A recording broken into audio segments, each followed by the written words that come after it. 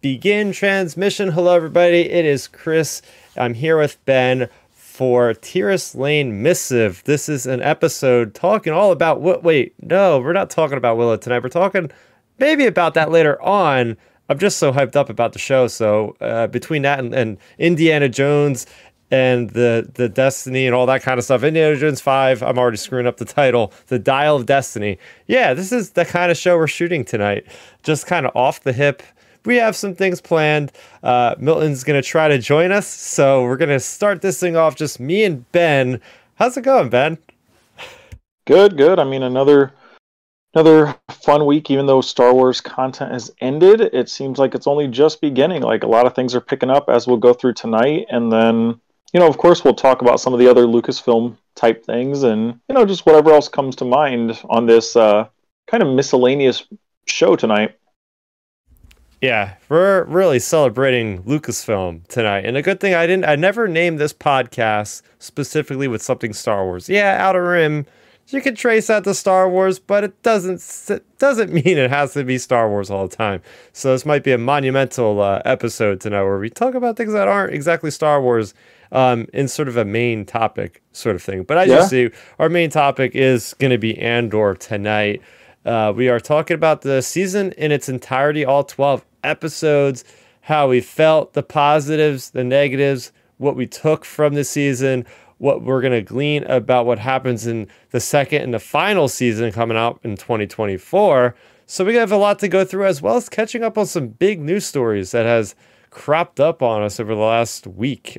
Just really talking about the news that broke this week, because it seems as soon as a Lucasfilm project has ended, they just churn up the marketing for the next big thing. So we're going to be talking about Jedi Survivor, maybe some things that Daisy Ridley has teased, as well as Mandalorian getting a Season 3 premiere date. All of that on Outer Rim Transmission, episode number 85. As we always do here, we go live every Friday at 9 o'clock Eastern. You can check us out and join in on the discussion in the chat. And we do have super chats enabled to support the show financially. And as always, you can download this podcast on any of your podcast apps, from Apple to Google to Spotify. We are on there and love you guys to rate us, to let us know what you think about the show. So with that off the top, we're going to dive into our week here. I'll start things off. Been pretty busy. Finished my review for Star Wars Convergence. Really enjoyed it by Zoraida Cordova. So I have that review on the channel here. That's the latest High Republic novel, High Republic Phase 2 Quest of the Jedi from Del Rey. So there you go. Other than that, I've just been busy playing World of Warcraft. Dragonflight expansion, I think it's the 8th or the 9th expansion, came out this week. So been dabbling in that. What about you, Ben? Yeah, I mean, for me, it wasn't too eventful of a week in Star Wars for me. More of I guess you would say kind of having to think like a Jedi on some things this week and the past couple weeks, really.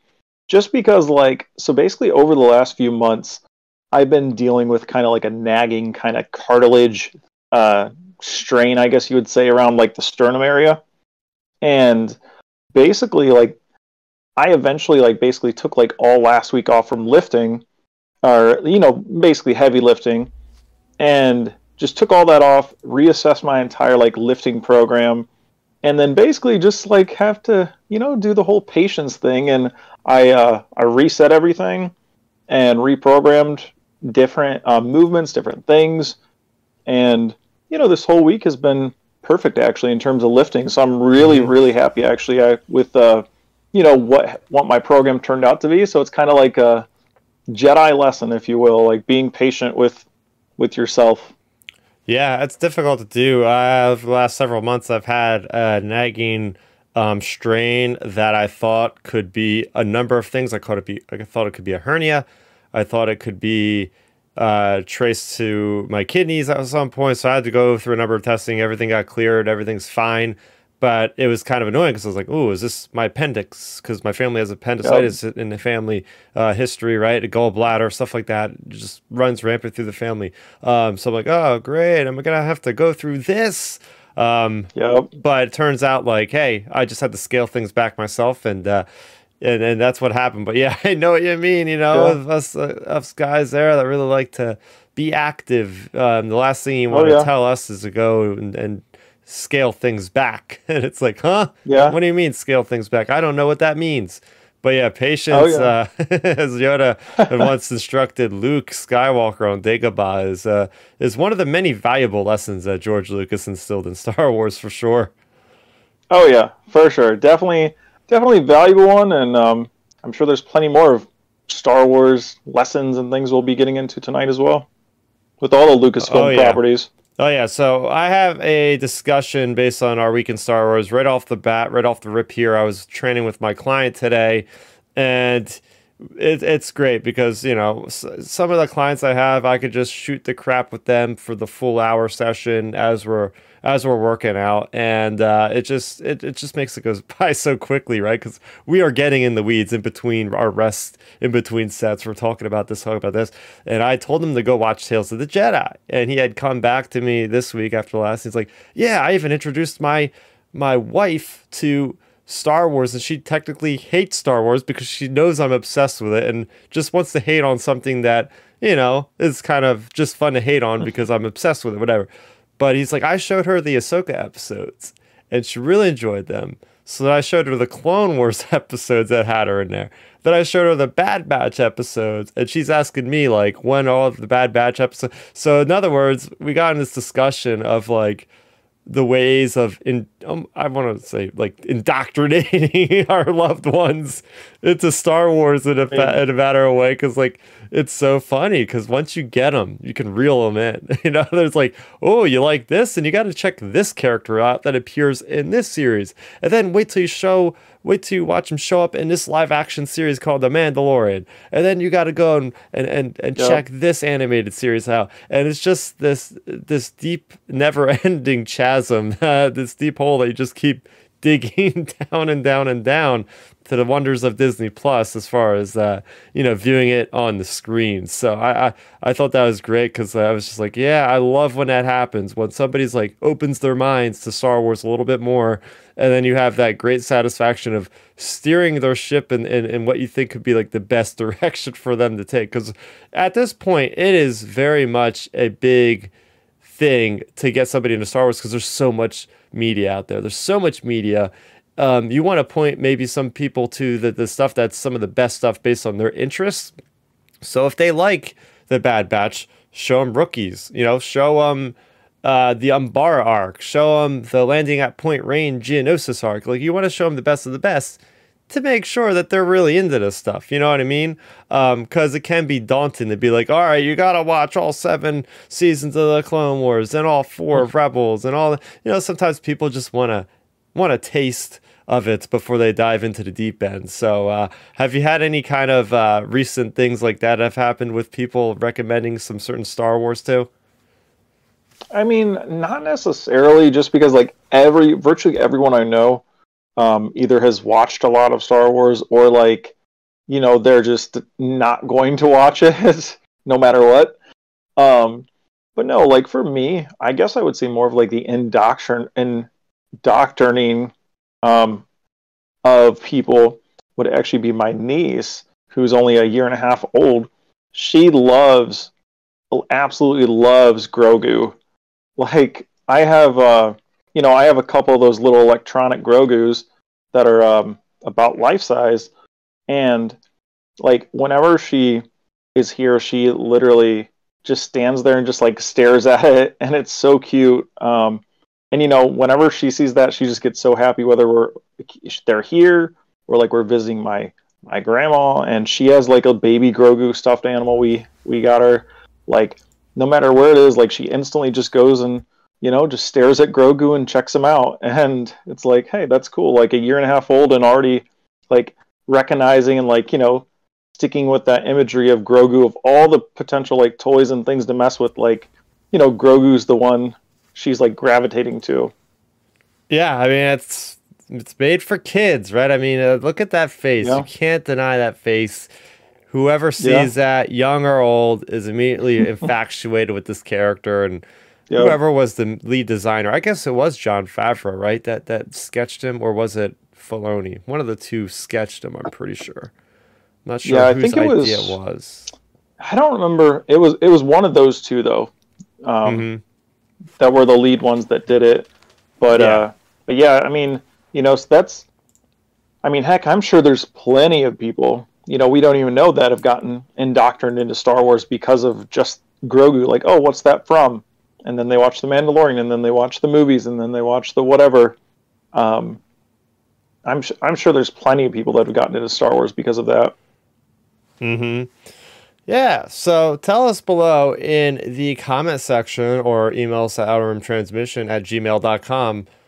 Do you have some stories to tell about, loved ones, friends that you showed one thing to and then they got involved? They wanted to go down the deep end. Let's talk about it. Let us know. All right, so getting into the show proper, we had a couple releases that came out this week in the comic book space.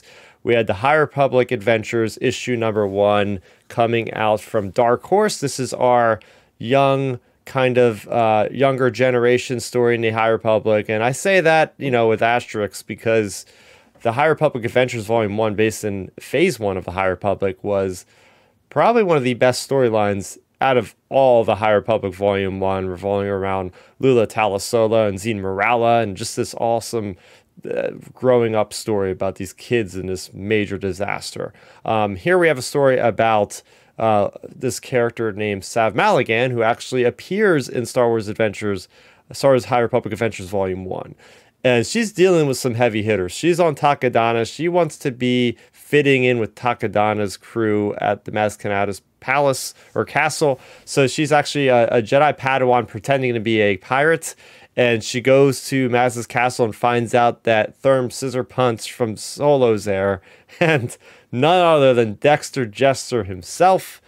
And we get to see a young, spry Dexter Jester who's pretty lean and is a blaster wielding machine, because this guy is going up against these weird cult people in the forest and the jungle. And then you actually see Maz Kanata with hair. So there's an evolution of Maz Kanata as jet black hair. So yeah, you got to check out that review I have on the website on youtube.com. I thought you were about to say Dr. Evanson and Ponda Baba. I was going to say really, but I'm glad you didn't. Oh no. That's in the Han Solo and Chewbacca series. No, I'm not even kidding. They're literally in there. But we also had the Darth Vader issue number 29, in which we have another handmaiden infiltrating the Empire. So we have the handmaiden of Dorme, that has been finding out the location of her sister in arms, Sabe. She believes that has joined the Empire. So she's trying to basically get her to come back to redeem her.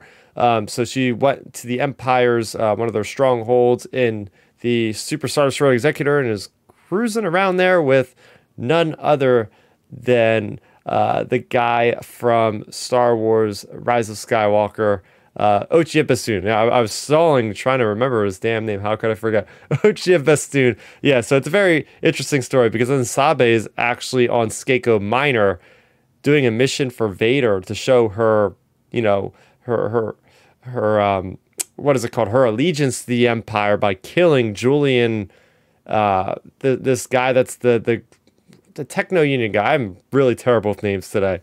What is the guy? He's a separatist leader. He's a Techno Union guy. I know who you're talking about. Wat Tambor.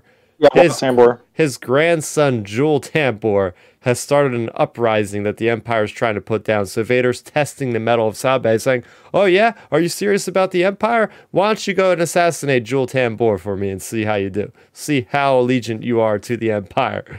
And spoiler, she kills him. So there you go. That's the issue there.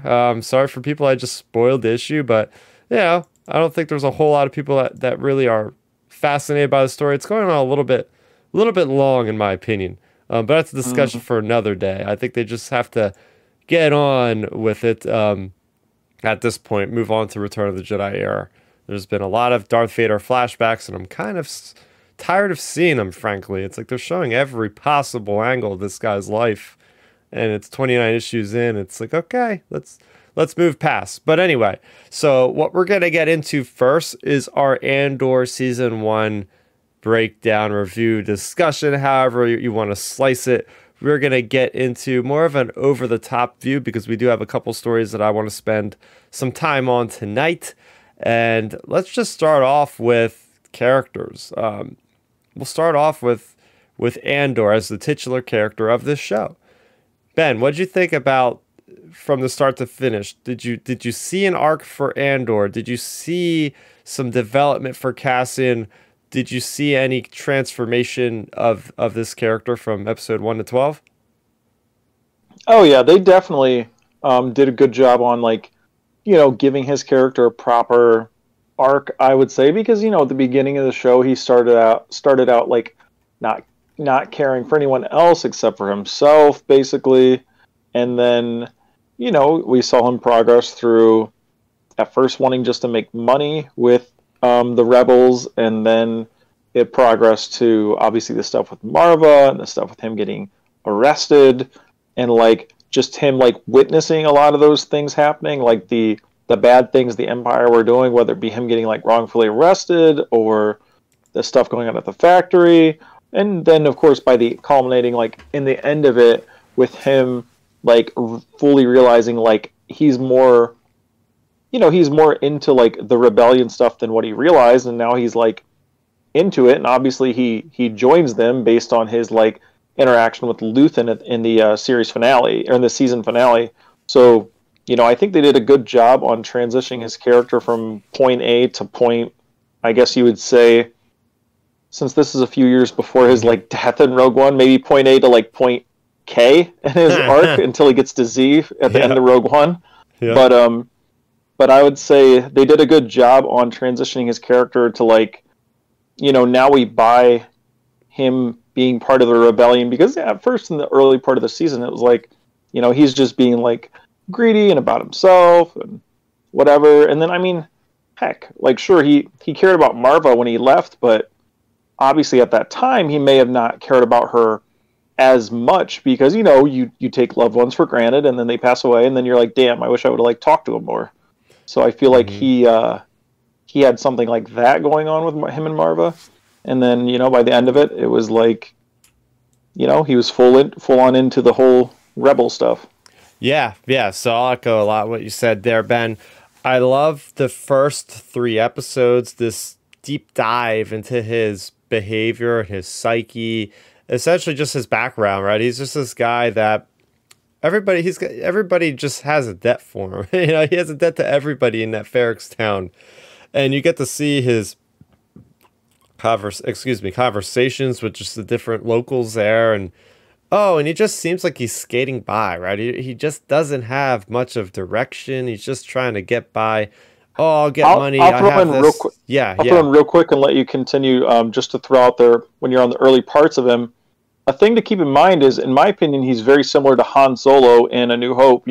Just a smuggler, just rough and tough, making by, getting his money. First gets hired by the rebels to make some money for doing this mission, and then he gets into the calls. But continue. Yeah, so it really seems okay, this is a character. We even see the flashbacks. Pretty neat seeing the flashbacks, right? Just starting there and getting the context that he's actually adopted. This is not even what it's like to be because here's the thing, we've heard this, and in Rogue One, I've been in this fight since I was 6 years old. So you can extrapolate. I don't know if we really got that in this story, unless they're gonna blow our minds in season 2 and give us something there. But I was fully on expecting to see Andor maybe throwing stones at some soldiers walking by or something as a kid. But yeah, go ahead.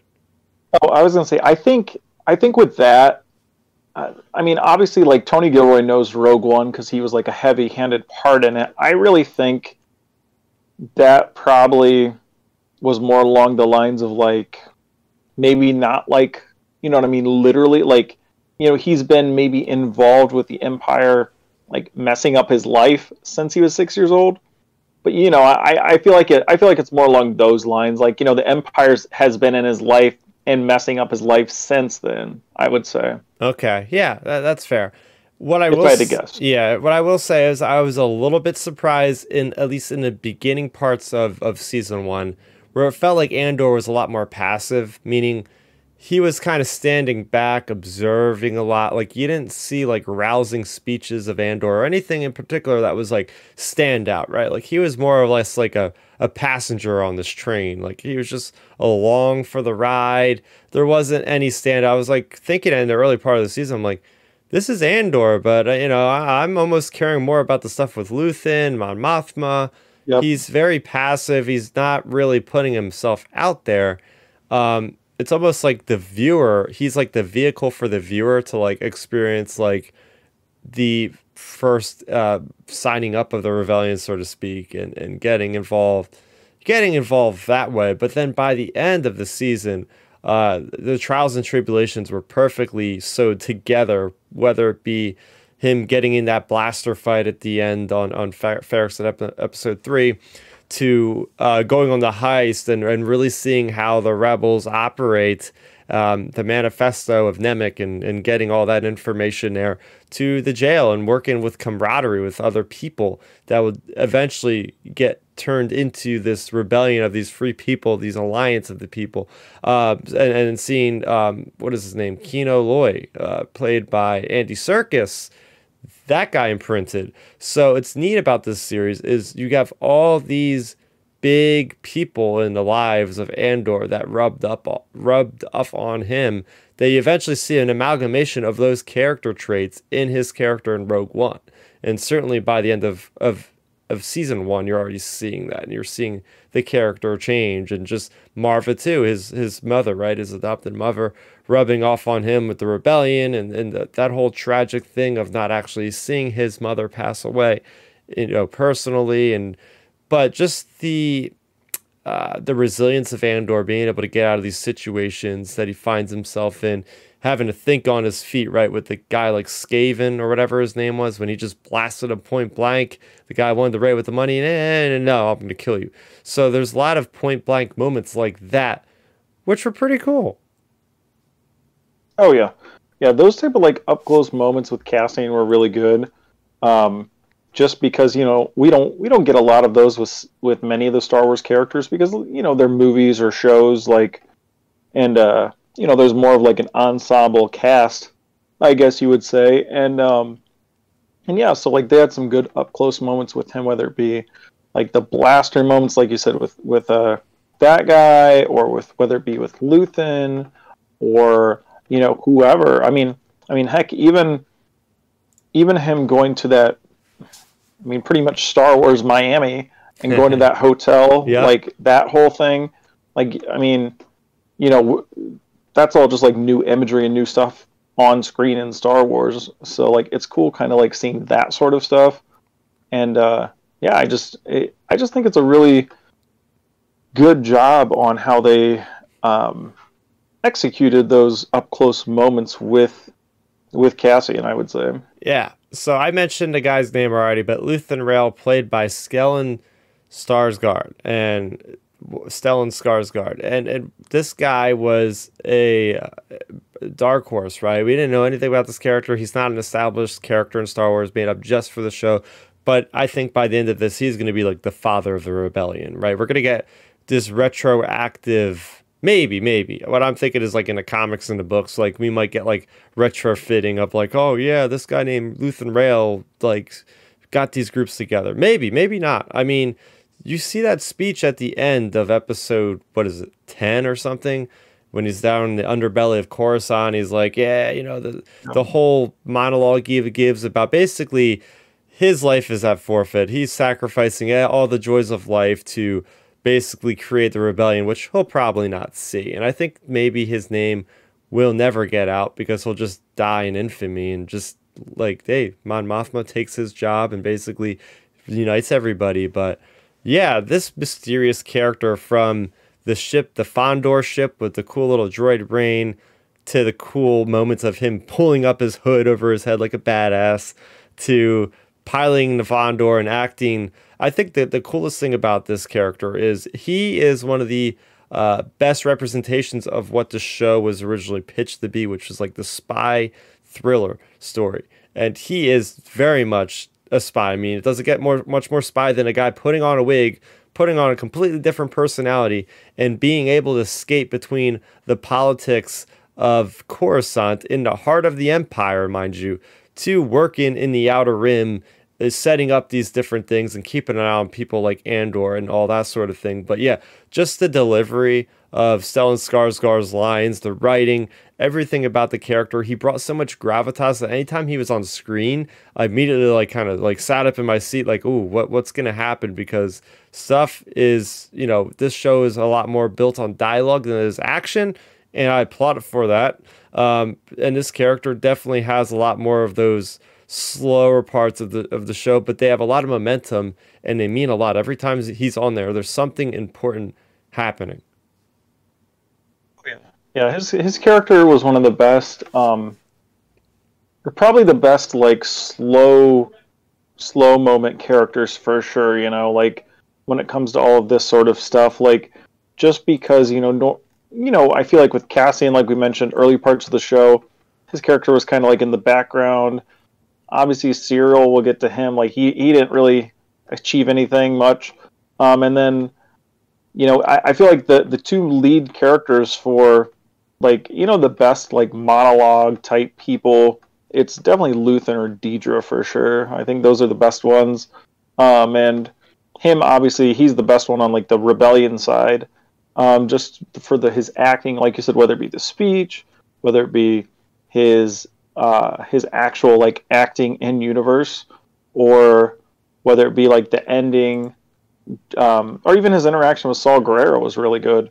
Like those different things, I feel like were really good parts of his character. And then, of course, like you mentioned, his character out of all the characters, even Cassian, was by far like the best one in terms of like embodying like the whole spy thing, because this series didn't have really much of that at all other than Luthen stuff.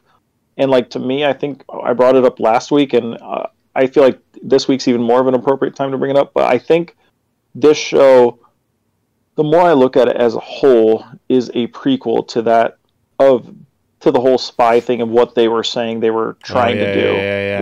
Like I think this show was definitely the prequel to what they were originally pitching to the audience, and then we're gonna actually get what they were pitching in season 2. Yeah, Andor Rebel Spy, right? Now that Andor is fairly cemented into rebellion, we're gonna see a week-to-week sequence of him sneaking around in the underbelly of places like Coruscant, maybe, or the one planet or the planetoid asteroid that he was in Rogue One. There's that location. Ring of Catherine. I'm saving myself today. Here, look at that. These names, man. Star Wars, as it gets larger and larger, and I get older and older, it's harder for me to recall some of these different names. Anyway, I'm acting like I'm 80 years old now. I'm not even half that, people. But anyway, let's talk about Mon Mothma, right? So Mon Mothma was another big character, and the actress Genevieve O'Reilly was constantly on the posters, constantly in the interviews as probably the second lead character in this entire series, right? You can't really have a rebellion story without her. We've seen how important she was in Rebels. We see things that maybe we'll get a crossover with next season, with this whole Gorman thing that was even mentioned in this first season. But I love what Genevieve O'Reilly brought to this, because she's absolutely no action scenes at all. Everything is dialogue, but it's powerful dialogue, and it's dialogue and it's stories that I never expected to see in Star Wars. Like between two locations, or really, like she's either in a speeder car, she's at the Den of Antiquities, whatever you want to call it, the little artifact room showcase of Luthen Rail, or she's at her own humble abode there in the higher levels of Coruscant. The stuff with the family was really interesting, with Lita and Perrin, and how she's able to kind of be the enemy to her own family. And you see just the different maneuvering about how she gets in deep. Like she thinks like, oh yeah, the rebellion's going to be like the White Knights. Nah, it's not. We've seen from Rogue One, the first couple minutes, there's a guy being shot by a rebel officer, right? The rebels don't start this war off in the best of ways. They have to go and do the dirty deeds to get their funds. And we see that from Mon Mothma getting in over her head with this whole Aldani situation and making the choice. I think a lot of the good things about this series is you get to empathize with the choice that these characters make, these tough choices. She needs this money bad. This money is going to be what makes or breaks some big operations in the rebellion, that they're going to need these funds. But the only person she could turn to is a mafiosa that is basically going to marry off her child to this person, arrange this marriage. And, well, it seems like Lita doesn't care a whole lot. But for Mon Mothma, she knows this single-handedly firsthand because she was the product of this whole old Chandrillan custom of, oh yeah, her life is miserable. Her personal life, as you can see, is not on the best of straits with her husband. And so she knows how tormenting that life can be. And the fact that she follows through and actually gives her daughter away to this guy for the money, I think that could be how we get to see Mon Mothma maybe separate from the family life and just go full in on the rebellion next season, is because she's not going to have the as strong of attachments to saving her family as much anymore because she already gave them away.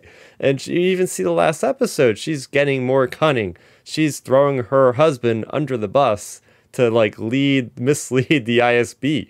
So she's catching on quick with the dirty ways of starting a rebellion. And so I'll throw this over to you, Ben. What'd you think of Mon Mothma?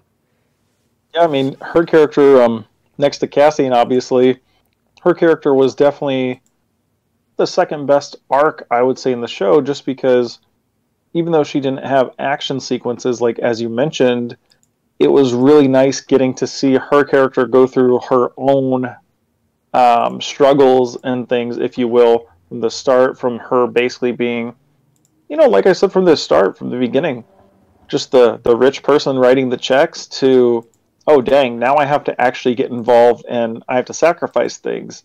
So like, of course it's great getting to see her have to do that, because honestly I would have kind of been critical of that if they would have not had her struggle at all, because you have to have her character struggle and like sacrifice something. I mean, we've seen that like all throughout Star Wars, whether it be like Leia losing Alderaan or different characters like that, Luke losing his family, etc. So like it's great getting to see an iconic character, an iconic background character, I guess you would say, of Star Wars actually have to deal with some struggle as well. So I really enjoyed that. And then of course just getting to see the way Genevieve O'Reilly portrayed her. I think her acting was arguably I think your three best actors of the series are Genevieve O'Reilly, the girl that plays Deidre, and then Luthen. I think those are your three best for the series so far. Just because, like, the way she portrayed Mon Mothma was done really well. Whether it be like the delivery of the lines, whether it be like the more high stakes moments or the emotional moments with her family. And as you mentioned, I think with her now giving away her daughter, I would honestly, if I had to guess, I think we could even get a little time jump from this season to season 2, and we might even just totally cut out, like Perrin might not even be back. Like they might not even bring the family back for season 2. Like she might just be full blown into the rebellion mode in season 2. Yeah, I don't think they have time. I don't think they have time with 12 episodes left, and they're going to be like year gaps. They're going to just assume the audience knows, like, okay, it's a year later. That's her past now. She's going to be involved heavily with the rebellion, or at least like going to be less with the family. We're going to see her doing more politics with the different sects. I won't be surprised if we see a scene or two with her and Bail Organa, Yep. Oh yeah, I'm sure we'll probably see some of that. I mean, heck, I could see we just getting a line like writing off the husband in early season 1, just her being like, "Hey, when you could just easily see Luthen asking what happened to the husband and daughter, and her basically being like, "Hey, you said we had to give up sacrifices," or you know what I mean, like her basically regurgitating Luthen's like sacrifice thing back to him. I could see something along those lines happening. So yeah, Yes. I'm really interested to see where her character goes into the second season. Just because you have to amp up her stakes somehow. Now that the family's out of the picture, now it's like obviously Cassian's stakes are we're just going to get action stuff with him, or stuff he's in, maybe death-defying situations or something. But like Mon Mothma is going to be interesting because will it be something like, is she going to deal with something like Padme and Attack the Clones, where she has like those alien lizards coming in to like take her out, or something like that? I mean, just because if she raises too many red flags, like who knows what could happen. So I feel like her stakes will have to get raised a little bit, whether it be like her almost getting caught, or just something along those lines. And I'm excited to see where we get from basically here to there. Yeah, it's very cool when you have legacy characters and nothing fatal can happen to them, but it's the writing around the characters that they interact with which build up the stakes. Because there are Yeah. plenty of characters we haven't seen before, one of which you've mentioned a few times, called Dedra Meero, supervisor of the Yeah. Imperial Security Bureau, aka ISB. This is our first look in live action at an ISB officer. Just how they operate on Coruscant was mind blowing enough for me. Just finally getting to see like the core intelligence of the Imperial bureaucracy there, and just getting to see her rise through the ranks of the Imperials, and how we always know in the Sith, right? The Sith are always trying to kill each other off, and Palpatine kind of instilled the same sort of fatal competition in his underlings in the Empire, and you get to see the one, what is his name, Blemming or something like that, Something like that. Blevins, who is her contemporary. They're going at it, and she uses the Aldani situation to get the one up on him, to get the information from Seargarding about this different device, to get the jurisdiction basically of Ferrix, and to go after Andor in a more efficient way. So I really liked her tenacity to continue to see this personal vendetta through. And you could tell this is a really well written character when you're cheering basically for this fascist person, part of this tyranny of the Empire. And then you get to a certain episode and it makes you think, why am I cheering for this person that's horribly torturing this other character that I like? And then it realized, oh, wow, they flipped a switch on me on this one. So I can't give enough praise to the creatives as well as the direction, and of course Denise Go's performance as Dedra, for making her one of the best Imperial villains I've seen in a long time. And I'm gonna just lay down that law right now, lay down that statement very comfortably, saying she definitely is. And in that moment, she was very scary. But then we get to see more development from her in that last episode. She's walking tall with her Death Trooper escort. Oh, we're gonna crush these people if they try to do anything. To her, just getting absolutely shook from just the craziness, the mayhem that ensued with that whole Rix Road little riot there. And now it's like, okay, well, now I'm not sure. Is she gonna go full blown Empire mode now, or is she just gonna say it's not worth throwing my life away in this cause anymore? Let me just go completely out of here. So that character has been on one hell of a roller coaster.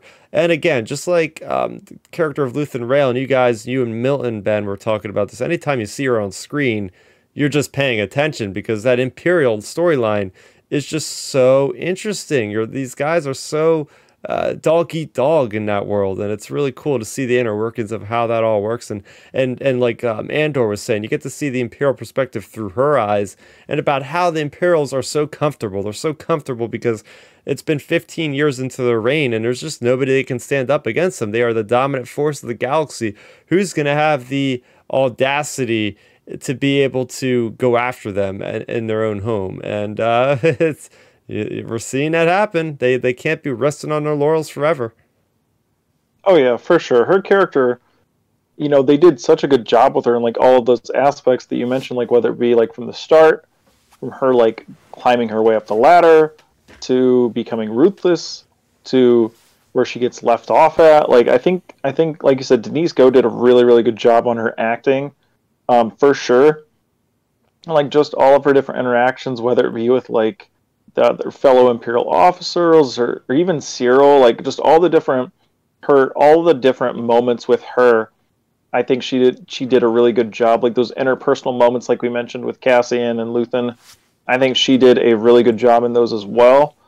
And yeah, I mean, heck, I kind of predicted it last week, and here we are. Like, I'm not sure if it was on our show notes. It might be, but Denise Go did an interview this week, and she literally said like, there's plenty more of Deidre like doing villainous things in season 2 of Andor. So it sounds like she is going to be a good part of season 2. So to me, I think it's going to be off that kind of prediction I mentioned last week in our finale review. I think it's going to be she's not going to be shook. I think she's going to come back with like a vengeance of I'm going to crush like these people into the dust. I think it's going to be something along those lines. So like that interview with her, it kind of like gave more credence to that. And yeah, it's just like if you think about it, we had the different like brutal methods the Imperials used in this season. Like, what will they do in season 2 with her being basically pissed off? Like, what will they do then? Like, what's she gonna do? Send a squad of death troopers into somewhere to like just wipe out some potential innocent rebels, or like, are we gonna see something like whatever it may be, like just something like that on screen, which would be crazy. But I mean, hey, they're touching like that line with this show, so they might go there. Yeah. So those are the main characters I wanted to talk about because all those leave a lasting impact. Of course, you have so many other characters. I think there's more characters in this show than probably any other Star Wars live action show. Yep. It's a lot more of a wider scope, which is funny because it's called Andor, but yet it's got like the biggest cast. And originally I was like, hey, this show should be called like Spark of Rebellion or something. You can come up with any term, right? But Disney loves to stick to their main character names because I guess it helps out all the metrics or something. But we're going to see, I mean, especially going into season 2, Andor is going to be front and center now that he's solidified in his ideology now, thanks to Nemec and his little manifesto he's been listening to, and the things he has seen. He's going to go through it all. But let's talk a little bit about just the feel of the series, the cinematography, the sound, just the way that we are basically immersed in this galaxy and the story. And I'll start off with this one because it's clearly evident that this is a lot different than Obi-Wan Kenobi. This is a lot different than Book of Boba Fett, than The Mandalorian, whereas those things were mainly shot on the volume. You could see that they went out, they built an entire city of Ferrix out there in the UK, I believe it was. They went to the Scottish hillsides, all these places. They went through a lot of time in production. I think this thing was in production for about 2 years or something crazy like that. And it shows, like, this is cinematic movie quality. And it really just lends itself to the immersiveness of just being interested and engaged in this story, because all this stuff really does truly look lived in.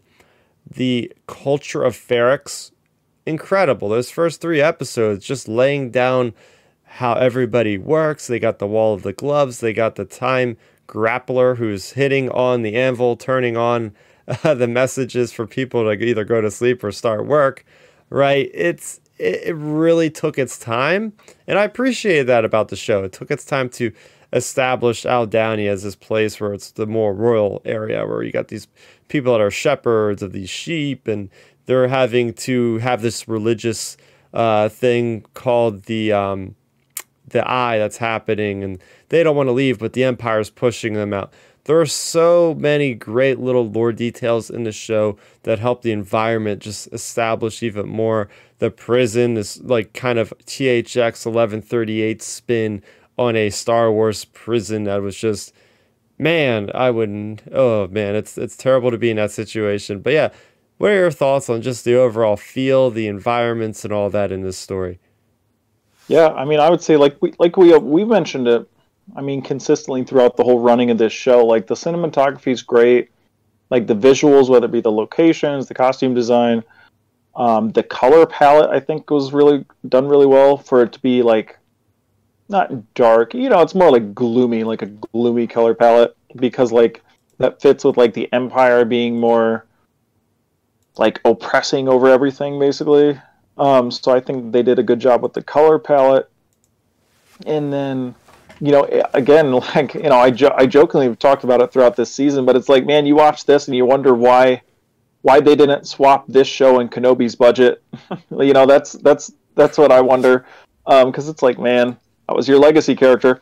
But yeah, like this show, they did a really good job with all the on location stuff, I think.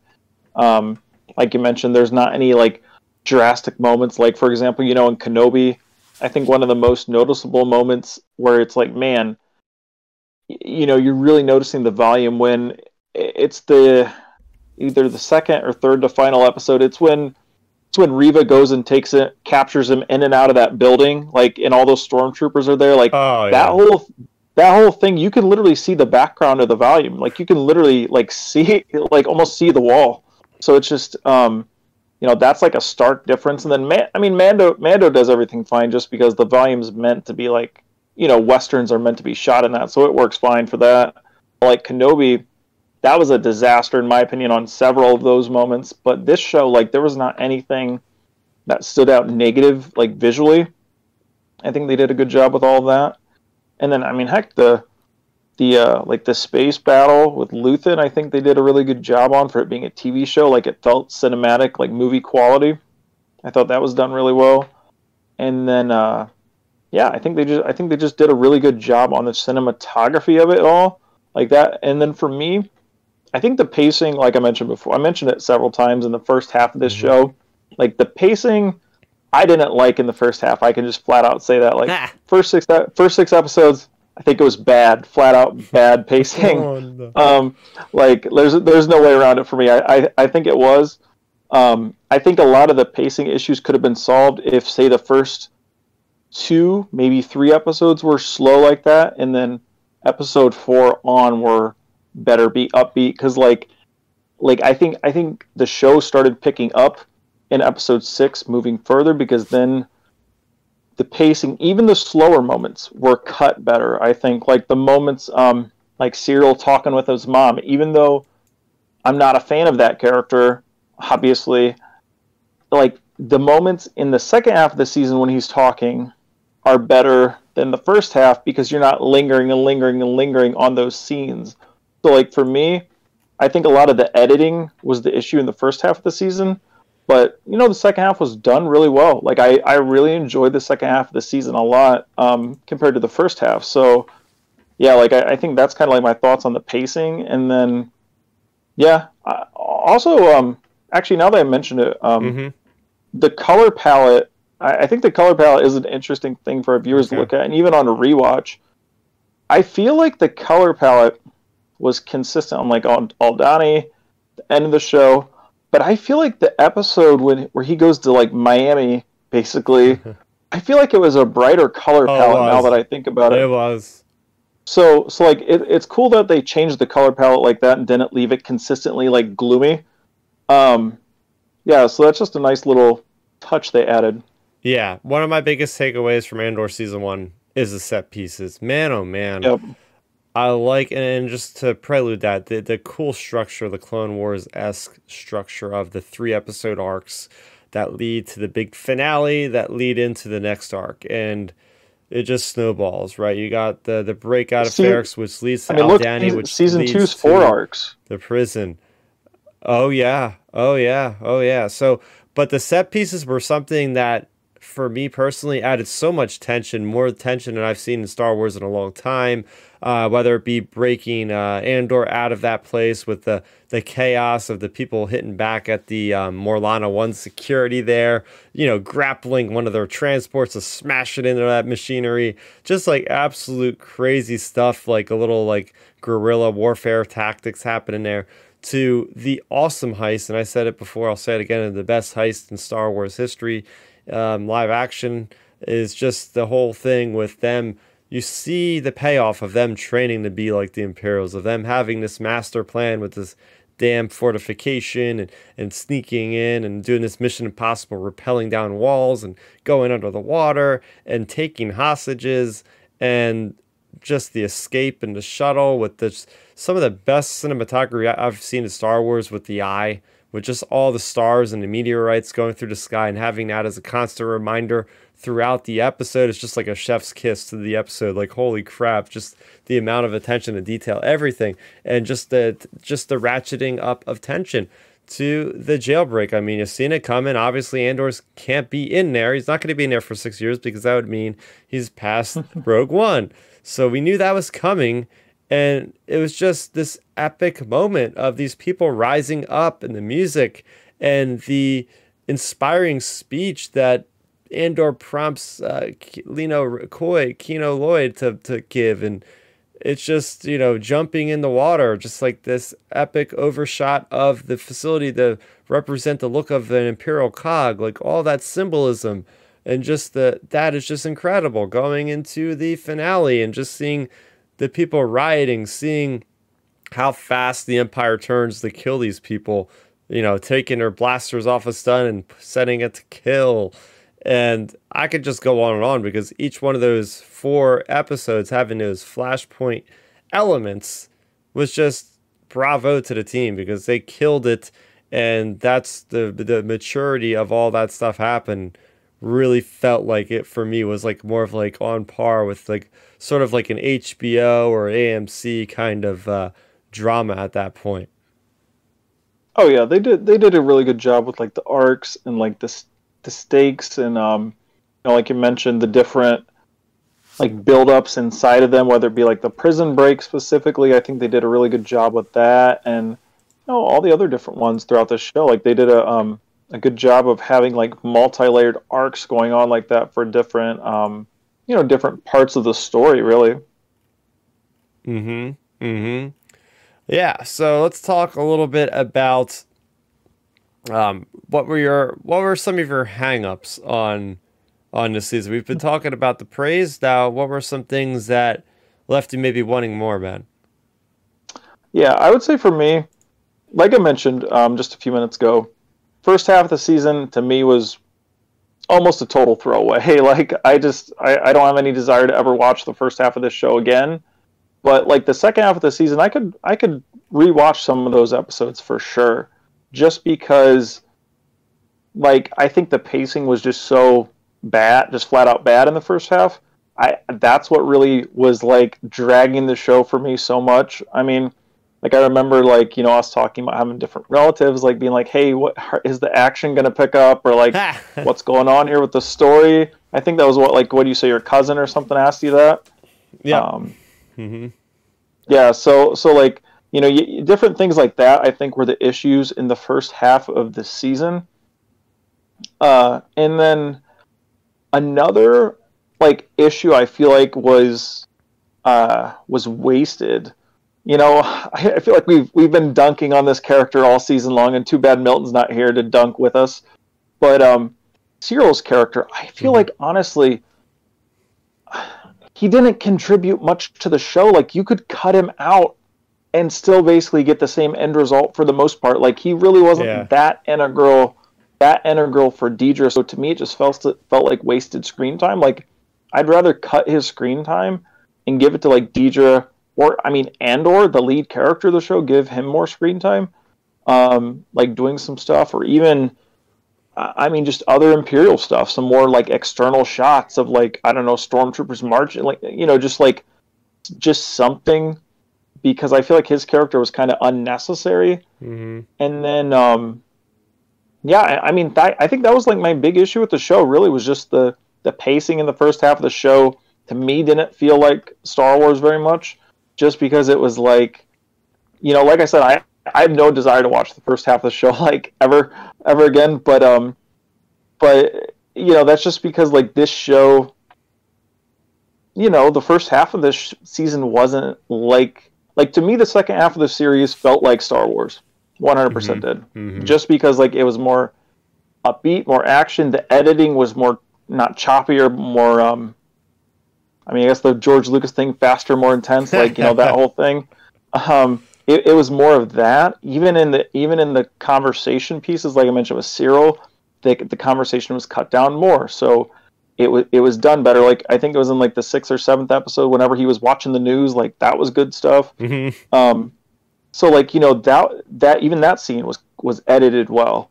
And like the second half of the season, it just felt like whoever was doing the editing, you might have had two different people, it felt like, doing the editing on the first half and second half of this show.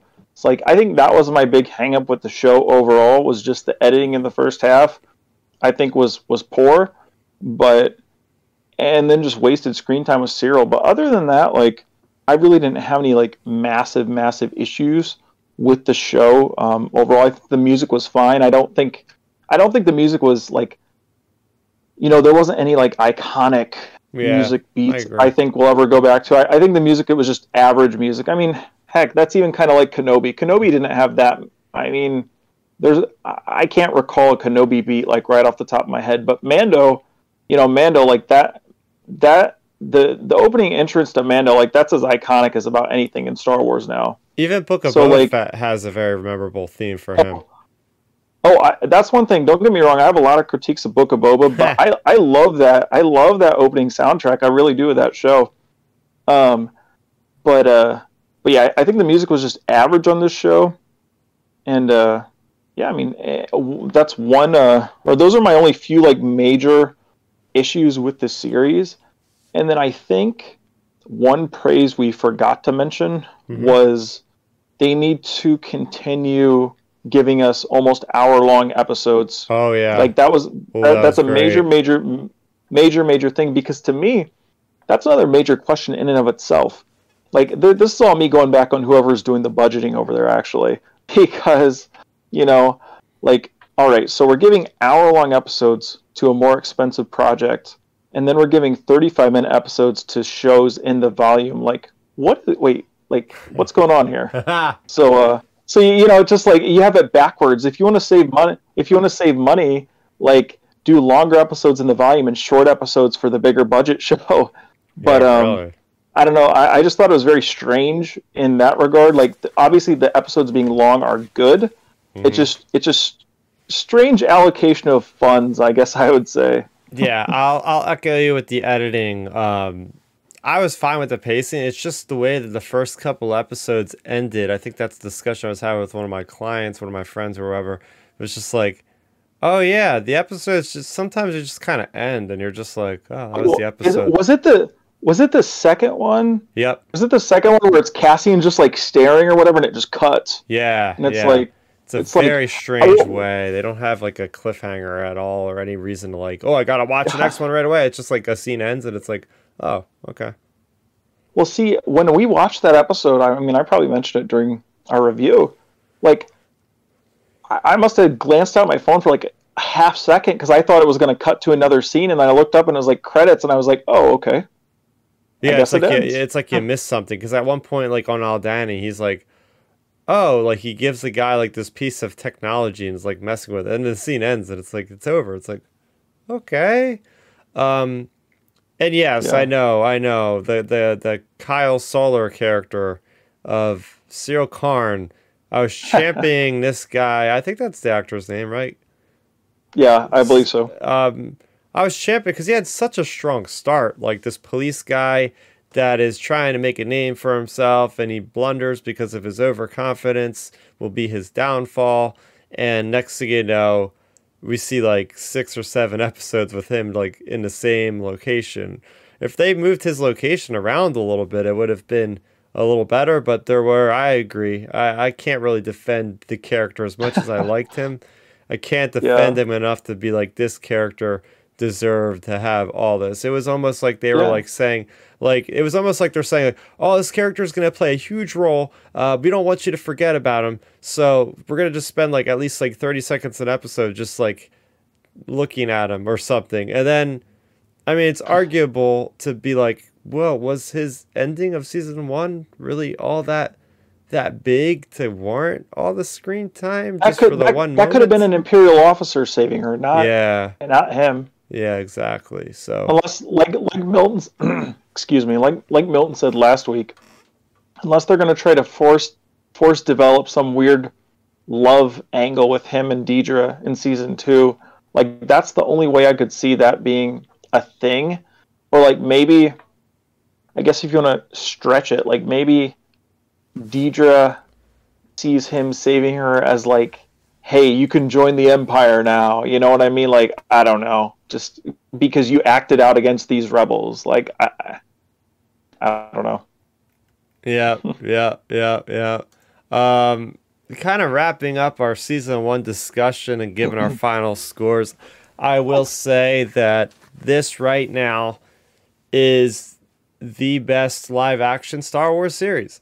I won't say it's my favorite, but I'll say like it's the best in terms of breaking the bonds that we're used to with Star Wars and being unique and being bold, right? Like this is the first Star Wars story that is not dealing with as much mythology, really barely any, not dealing with the tropes we've seen in Star Wars. And I appreciate it the heck out of it for that, because it's doing something new, it's doing something different, and all that stuff works.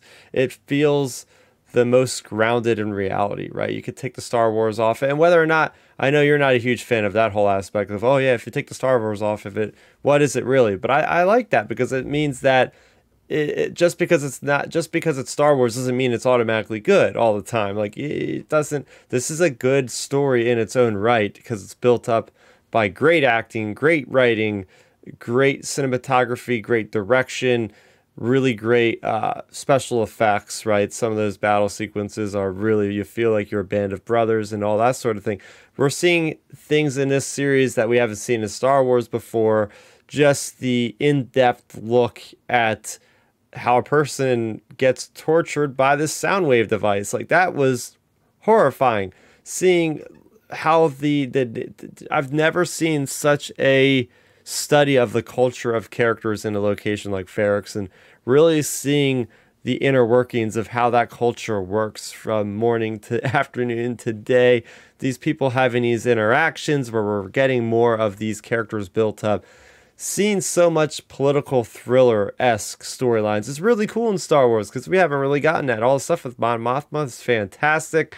Stuff with Luthen is awesome. Just the way that this, again, it's not, when it comes to Star Wars storytelling with George Lucas, he was always making a commentary on what was happening in the current time. We haven't really seen that recently in Star Wars a lot, but what Tony Gilroy managed to do is he does that on a number of occasions in the story, and for that I appreciate it. It really hits home just as different aspects of the prison system and just people and everything else. It's a much deeper way of looking at things. There's a lot of nuance in this show, a lot of reading between the lines. Not everything is spelt out to the viewer, and it seeks us to look for answers and to look for information, not in a bad way, but in kind of like a fun way. Like, oh, you have to like actively listen to this show. You have to actively pay attention. And sometimes, like, I feel like with TV these days, it's like they make it so easy to absorb this stuff that half the time we could be on the phones and still understanding what's happening. And I don't know if that's a good thing, honestly. So the fact that they weigh the importance of this show to expect the viewers to really pay attention. And we're seeing a rebellion being born here. We're seeing stuff that we've seen in other mediums, sure, but this almost felt like a Star Wars novel to me, where you had all these characters, and a lot of them are just like the everyday person. We have not gotten that. All we've gotten so far in Star Wars is the generals, is the big sorcerers of it all, and not the everyday guy, which is going to end up helping beef up the stakes in the long term of things. So with that being said, I got to give Andor a score of a 9 out of 10. I think that ties it with Mandalorian season 2 with me, because I love that series just enough, but for the opposite reasons, really, almost. So I'm going to throw it over to you, Ben. Yeah, I would say for me, I think the series overall is solid. I think it has its issues, like I mentioned. First half of the season, toss it out. But the second half of the season, I think, is good enough to where it has a lot of good moments in it. And like for me, with the whole Star Wars thing, like I think to me, this is not the best live action show. I think that's The Mandalorian still by far. Even The Mandalorian season 1. Like The Mandalorian season 1, you know, it doesn't have any cameos at all, really, other than like Boba Fett's boots in episode 5. But it doesn't have any cameos really, and it still was a phenomenon of a show. Like it has a good story, good enough story, action, things like that, the editing, music, etc. I think that show still is superior for a lot of those reasons, for it like feeling like Star Wars to me, because to me, like, just because a show, like I said, I've consistently, I think, posted about it throughout the show. Like, you talk about like the show being like unique and like breaking away from a lot of the normal norms of Star Wars, but like to me, it's like, do we need that for great Star Wars storytelling? Because like, Mando, awesome show. One of the best shows out there right now. And then like, obviously you can't just fall back on the whole, oh, it's just Star Wars and it'll work, because it clearly didn't with the Book of Boba Fett. Mm-hmm. Like, they thought that with that show, Mm-hmm. and they completely botched it. Yeah. So like, other than the Mando episode of all things, so they like you just can't fall back on, oh, it's Star Wars. You have to have a good enough story, good enough like editing, action, and things like that to go along with it. So I think that's for me why Mando is still the best show by far, I think. And then, I feel like the other three, Book of Boba is the last, but I feel like Kenobi and Andor can be kind of flip or flop for me, just because there are certain aspects of Kenobi. Like, I think Andor has a more, let's just say, consistent, like, Mm-hmm. like, okay, so like say the second half of the season of Andor. Like I said, first half I'm not a fan of. Second half of the season I feel like has a more, if you'd say, a consistent range. Like it's a consistent like B minus, C plus, B, solid B, whatever. It has a more like kind of like just not treading water, but you'll get where I'm going with this. And then Kenobi, I feel like, has more highs than this show. Like, there are more really high moments, but Kenobi's lows are much lower, I think, than this show. There are a lot of more like low moments in Kenobi where it's like, whoa, they really messed up some stuff here and there. So I feel like Kenobi has a lot of highs and lows, and Andor stays more like in the middle ground in the second half of the season for me. So like, I feel like those shows kind of can go back and forth for me depending on the day or discussion or whatever.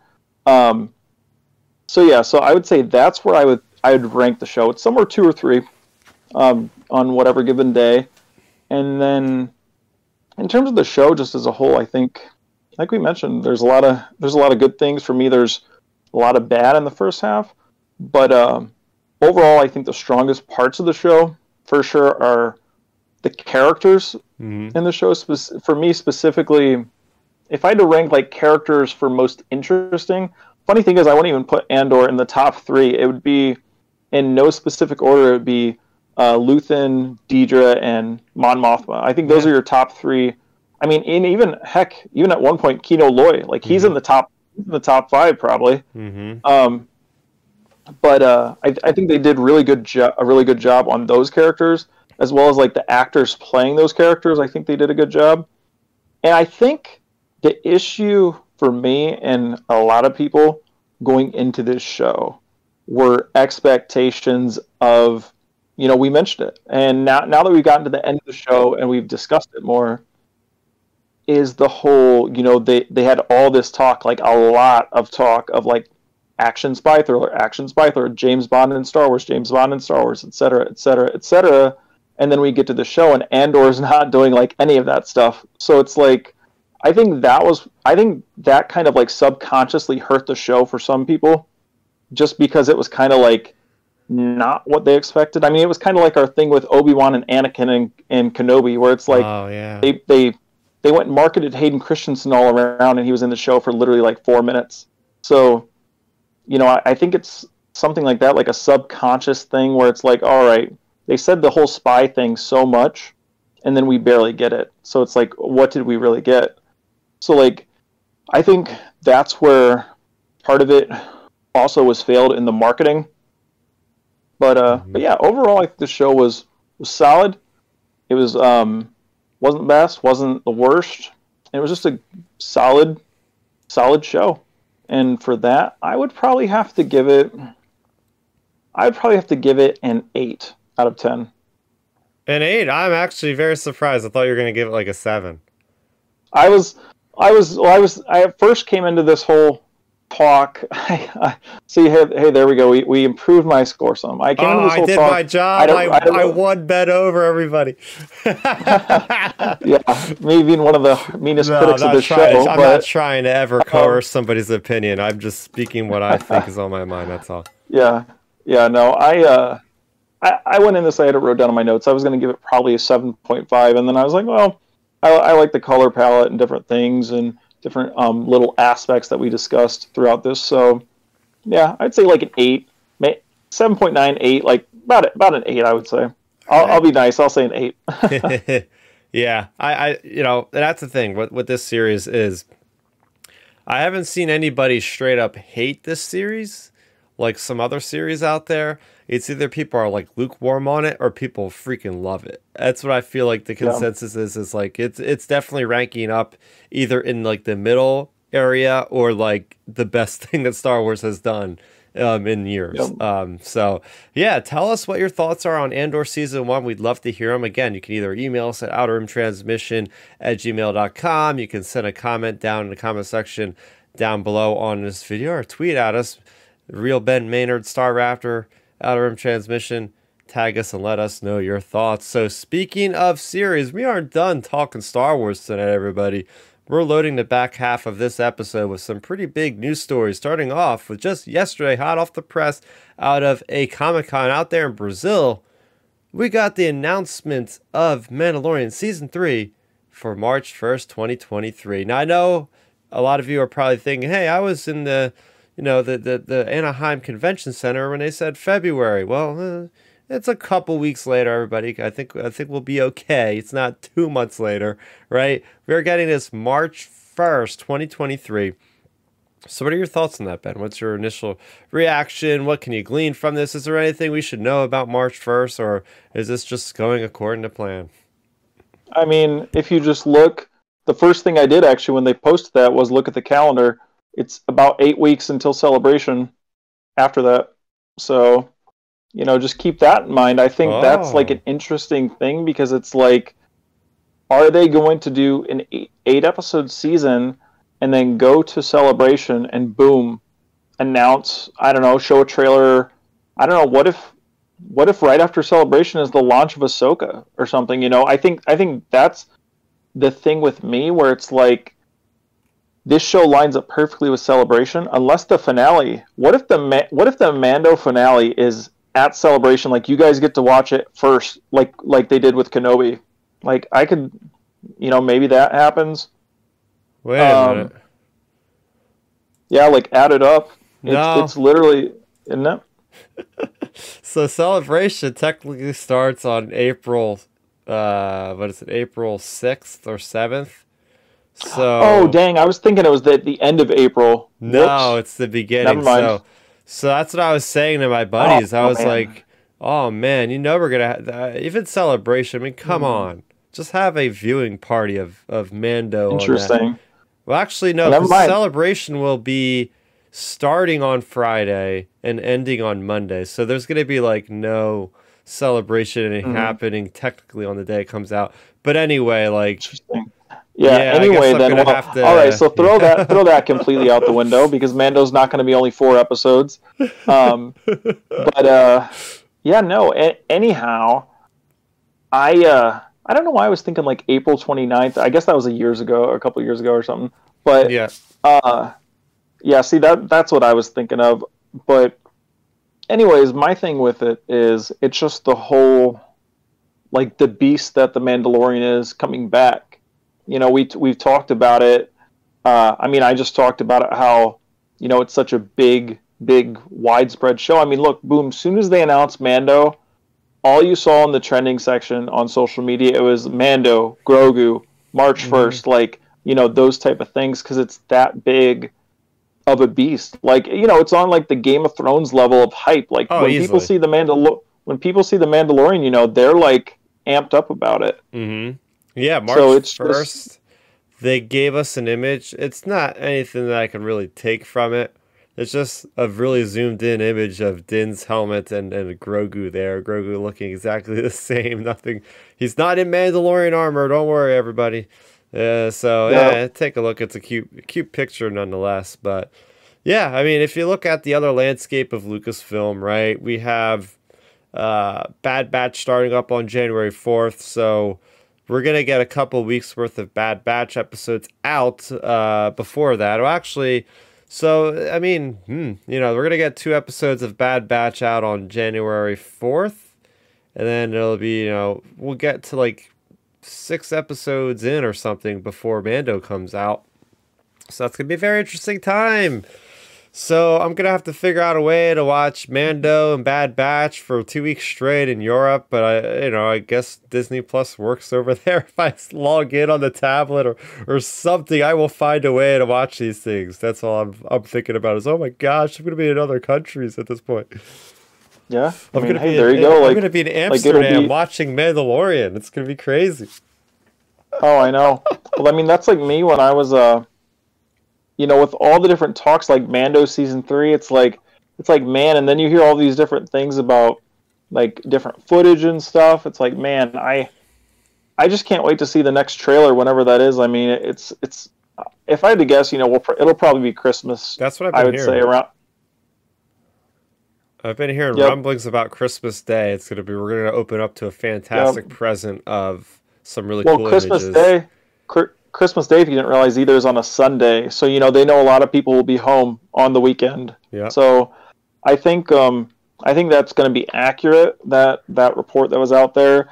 And yeah, I mean, it's just like, hey, Mando is back, and that's going to be like the biggest thing in the world for like 8 straight weeks, basically, and then probably the weeks leading up to it as well, like the hype around the show, because that's like Mando. I feel like is on par level of hype of like when we were leading into like episode 9, or like leading into the actual theatrical movies. Like Mando like brings that much PR to Star Wars, so it's just like we have that. um One thing now, it does make me a little nervous though, now that we've talked about the dates. Makes me wonder if they like don't show like an Ahsoka trailer at Celebration or something, you know what I mean, since it's like Might halfway be. through Mando's Yeah, season. it might be. um It might be giving out spoilers if they show that for like the rest of season 2 of Oh Mando or yeah. 3. Well, then maybe it'll. I mean, maybe they just get some skeleton crew stuff. Then I don't know. Or we'll get into like the Daisy stuff, but there's plenty of different options they have. I think the biggest takeaway I think with this is just like Mando's finally back. It feels like it's been forever since we reviewed the Mando season 2 Oh finale. my Like gosh, when was that even? two I, years ago almost at this point? I think it was about 2 years ago, because I mean we were doing the podcast then. So Yeah, it was in 2020, wasn't it? Because it was a let me 1-2 think. shot, wasn't it? Like 2019, the show came out for the first season, and then they were like, October, it's coming out now Yeah, for yeah, season two. yeah. It was 2019, and then it was 2020. Yeah, That's insane. Oh, well, granted, a lot of the resources and the creative work went into Book of Boba Fett, which is almost like a pseudo sequel. So, yeah, like 2.5. and at least we got to see Din Djarin a year later, right? It's not like we've gone completely without seeing him. It's kind of a nice thing they threw them in there because it does kind of whet our appetite a little bit more. Yep. But something that I can't wait for, and that is Jedi Survivor. So we had our first, or our cover reveal and our synopsis for Jedi Survivor. This is coming out.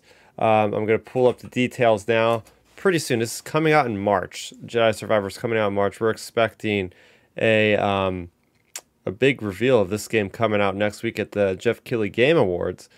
But this is the cover here. This book is going to be out. I'm looking for an exact release date here. It's like the first week of March. That's all I'll say about that until I can find out a specific date. But I'll read the synopsis.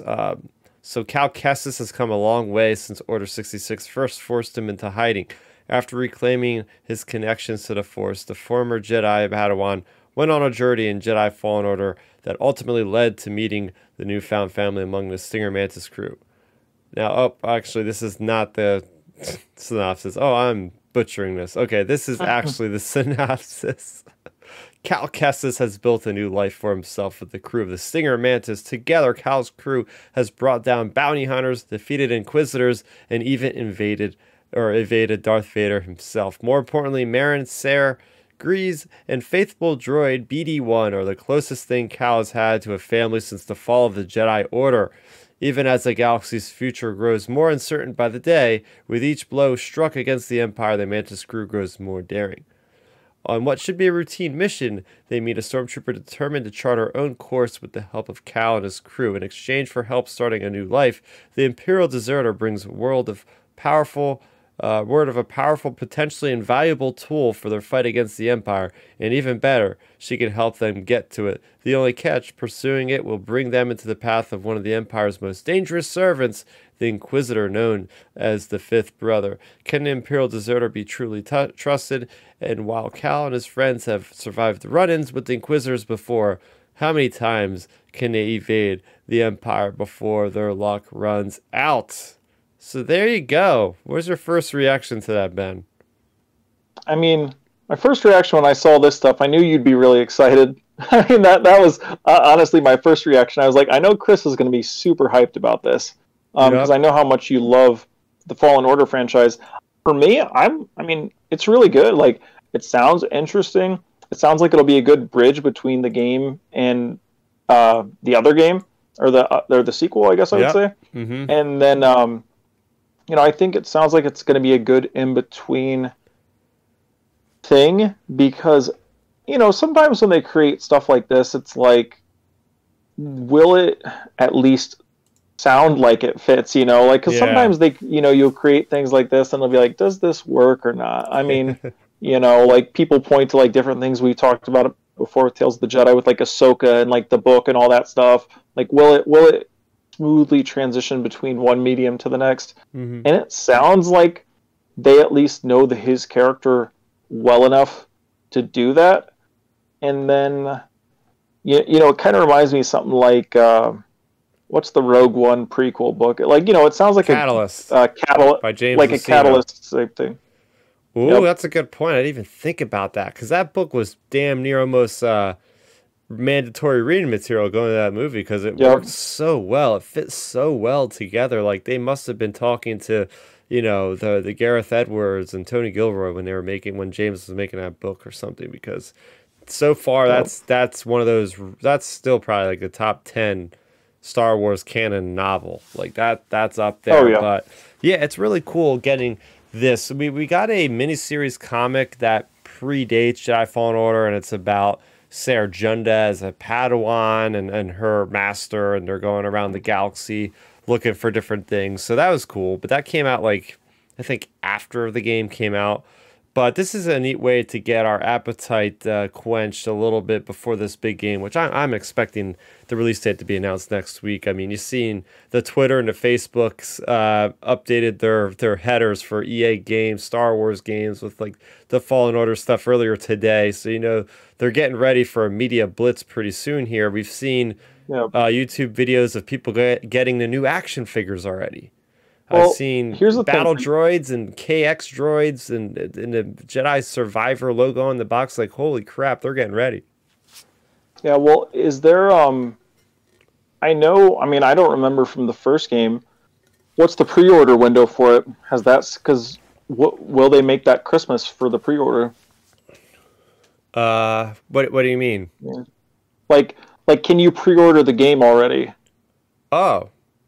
Because I'm saying, with them changing their header, with them maybe announcing the date, will they say pre-order starting December 25th? Oh yeah, you know what I mean? Yeah, I bet you at the Game Awards they'll give the release date, and then Steam will be updated, and they'll be like, oh, you download the digital deluxe edition for $80 and you get like this cool behind Yep. the scenes documentary and these cool skins for Cal. Yeah, you know that stuff is going to happen. Yeah. And it'll probably be happening next week, which would, yeah, be in time for Christmas. If people want to use their Yep. gift cards toward that, they could go ahead and Yeah. do that. But I want to take a look at the cover because I'm not a big fan of the cover. I'll be up front. The cover, for those of you that are not watching us, I'll describe it to the best of my abilities. So it's got a cool color palette. I'll give it that. It's got a really nice green with Marin there, using the dark magic of the Night Sisters. And you got Cal Kestis front and center with the blue blade of his reconstructed lightsaber.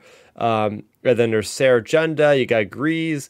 And then in the upper left-hand corner, you got all the red background of, I think they are, I was going to say Dark Trooper or Death Troopers, but they might actually be like the Purge Troopers 2.0. You got the Fifth Brother, you got Singer Mantis, you got some TIE fighters. Now there's two elements on here that are rubbing me a little bit of the wrong way.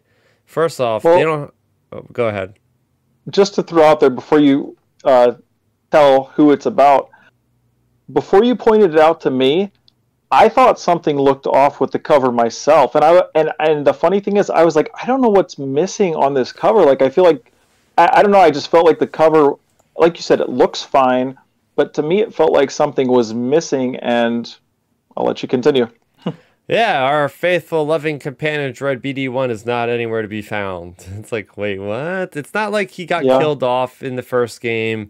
It's not like we'd even see him in the teaser trailer was released at Anaheim.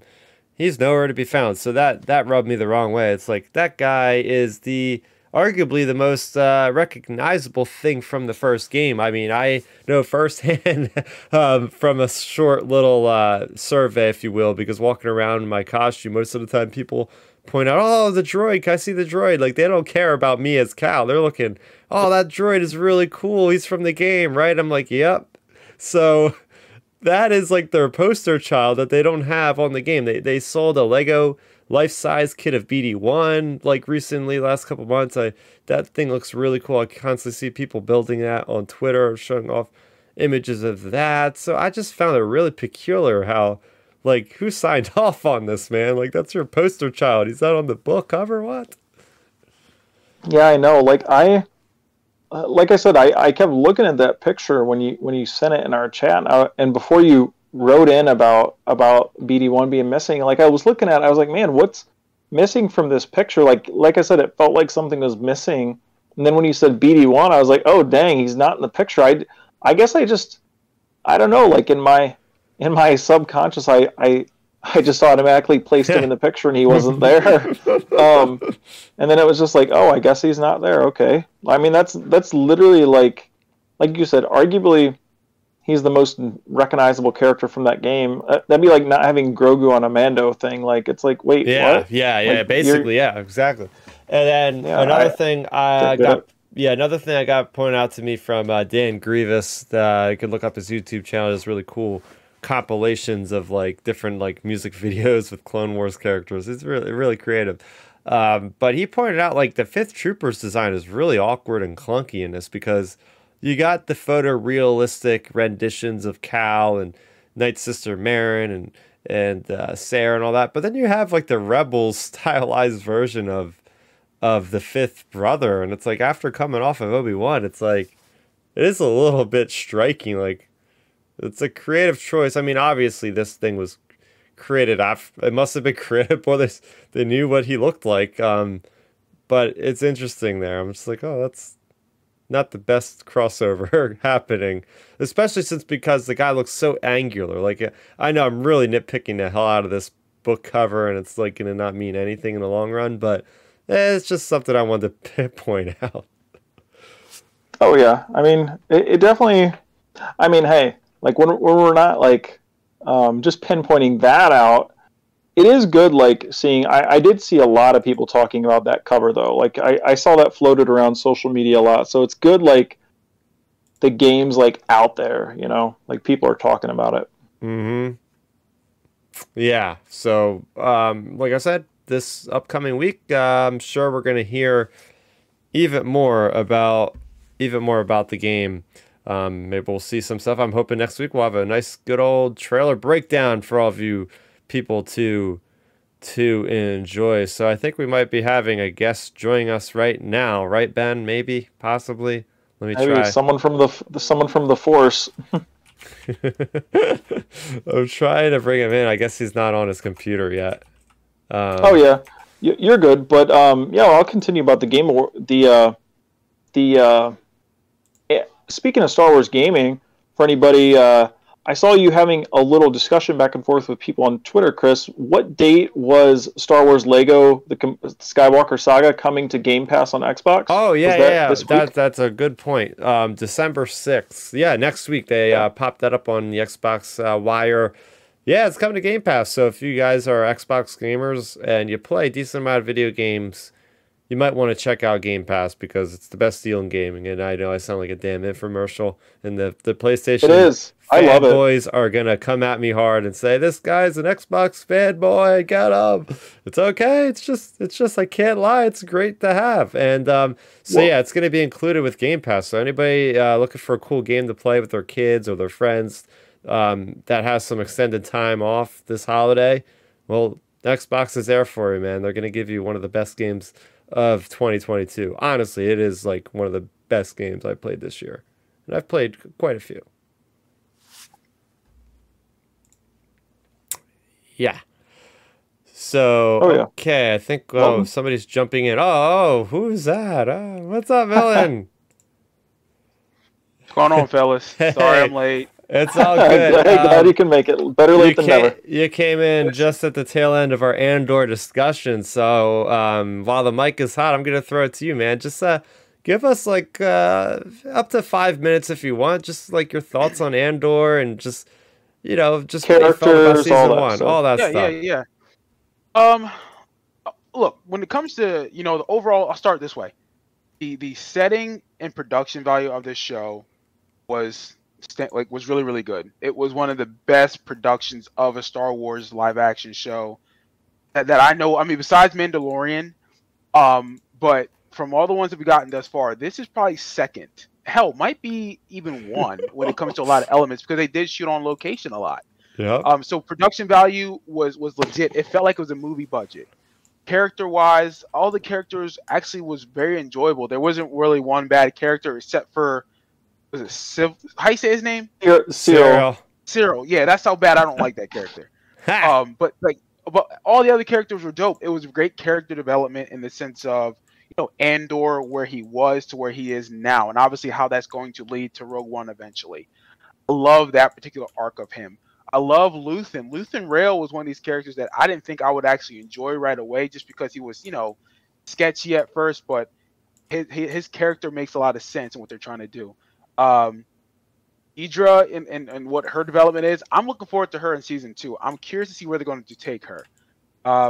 As for everyone else, I thought the character development was great. It was great to see that this show wasn't afraid to take risk. Now, we hear that phrase a lot in a lot of shows about taking risk. That's the best way to expand a property or an IP. This is what The Last Jedi didn't do. Like Andor took risks that were necessary for the story and to push it forward, and it made sense. Like that's why that risk worked. So overall, with this particular show, I thoroughly enjoyed it. I think it was one of the better Star Wars shows. The first 3 episodes for me were, like I said, off. Then as the show was progressing and seeing where they were taking it, I was really liking this. So I'm looking forward to season 2. Yes, was the finale okay? Yeah, it was okay. I think it did its job. I think season 2 will pay that off because then it will lead into the movie. Overall, I really liked this show. I thought it was well done. Tony Gilroy clearly has a good understanding of what Star Wars is and how to expand it. And really, he's not a fan, but that's okay because he was very objective in coming into this property to say, hey, let's do this right. Let's tell the best story we can about this particular character and in a very important time of the Star Wars lore. So yeah, I thoroughly love the show, and I can say this show is probably very much rewatchable. Oh, okay. So we had this little bit of a discussion earlier about how Penn was like the first couple episodes for him wouldn't be all that rewatchable. Now, would you agree? Yes. Yeah. I For agree. me, I agree. for me, basically, Milton, when it comes to it, I think from episode about 6 forward, it's Yes. all pretty good rewatchable. For me, like obviously for the story, you want to watch the whole episode 1 through 12. But for me, the first 4 or 5 episodes are almost throwaway, where I'll probably never rewatch them until like Andor season 2, just to like rewatch the whole show. Right. But Mm-hmm. episode 6 on to me is super rewatchable. Like, you could go and turn on an episode and get something out of it versus like there's nothing in really episodes 1 through 5 where it's like I need to go and rewatch that or I need to just turn it on as background noise. Because like even with like Book of Boba, we have our complaints about it, or even Kenobi with some of the issues. Mando, there's really no issues, but like even on those other 2 shows, like they have episodes in them where you can just throw them on and rewatch. And Andor, there are some episodes, at least like episode 6 on, you can throw on those episodes and have them on in the background. Especially like the prison episode, I feel like is a good one. Like, there's definitely good elements to it where it's like there's rewatchability, I think, in the second half of the season.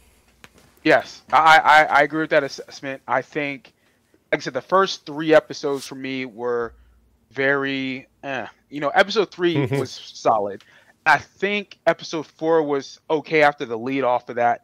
5 was decent. 6 actually wasn't bad. I think because it was so choppy. Yes, I would agree with that. But obviously, I think if I had to now, because I have all 12, if I just watched it in like a 3-day span of like each arc, I think it might make sense. It might flow better because we're not taking breaks. So I agree with that, Ben. And I think when season 2 gets here, when you go back to rewatch 1, I think, okay, we now have that understanding of what 1 was trying to do. So it's just like right now I'm rewatching Arrow and Flash right now. And Arrow season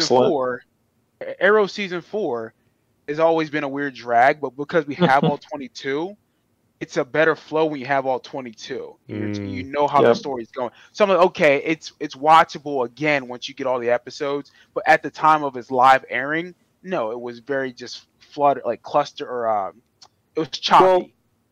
Well, Milton, I think with that, not to like rehash mine and Chris's entire discussion, but I think one of the issues that came up that I almost discovered when we were discussing this show was I think subconsciously, whether it be us 3 or even a lot of the collective audience that may have had different things with this show, it falls again to me like I'm always the one pointing all the arrows at Lucasfilm's marketing department because I feel like they deserve it because. To me, they marketed this as a spy action thriller. How many times did you hear that term? And we barely got that in this show. Like, we didn't get any of that really from Andor for the most part, and it was mainly from Luthen. And I think that was the subconscious like issue with the show, that this show is basically a prequel, and now we're going to get the spy action thriller in season 2. I think that's kind of like what we discovered in our discussion, where it's like, yeah, maybe they shouldn't have been using that terminology to describe this show leading up to it. Yeah. Well, I mean, because Rogue One was very much a spy thriller movie. Yeah. So I see what you're saying with that, and that makes sense. I think a lot of shows make that mistake, which it's unfortunate. I mean, hell, Star Wars expectations.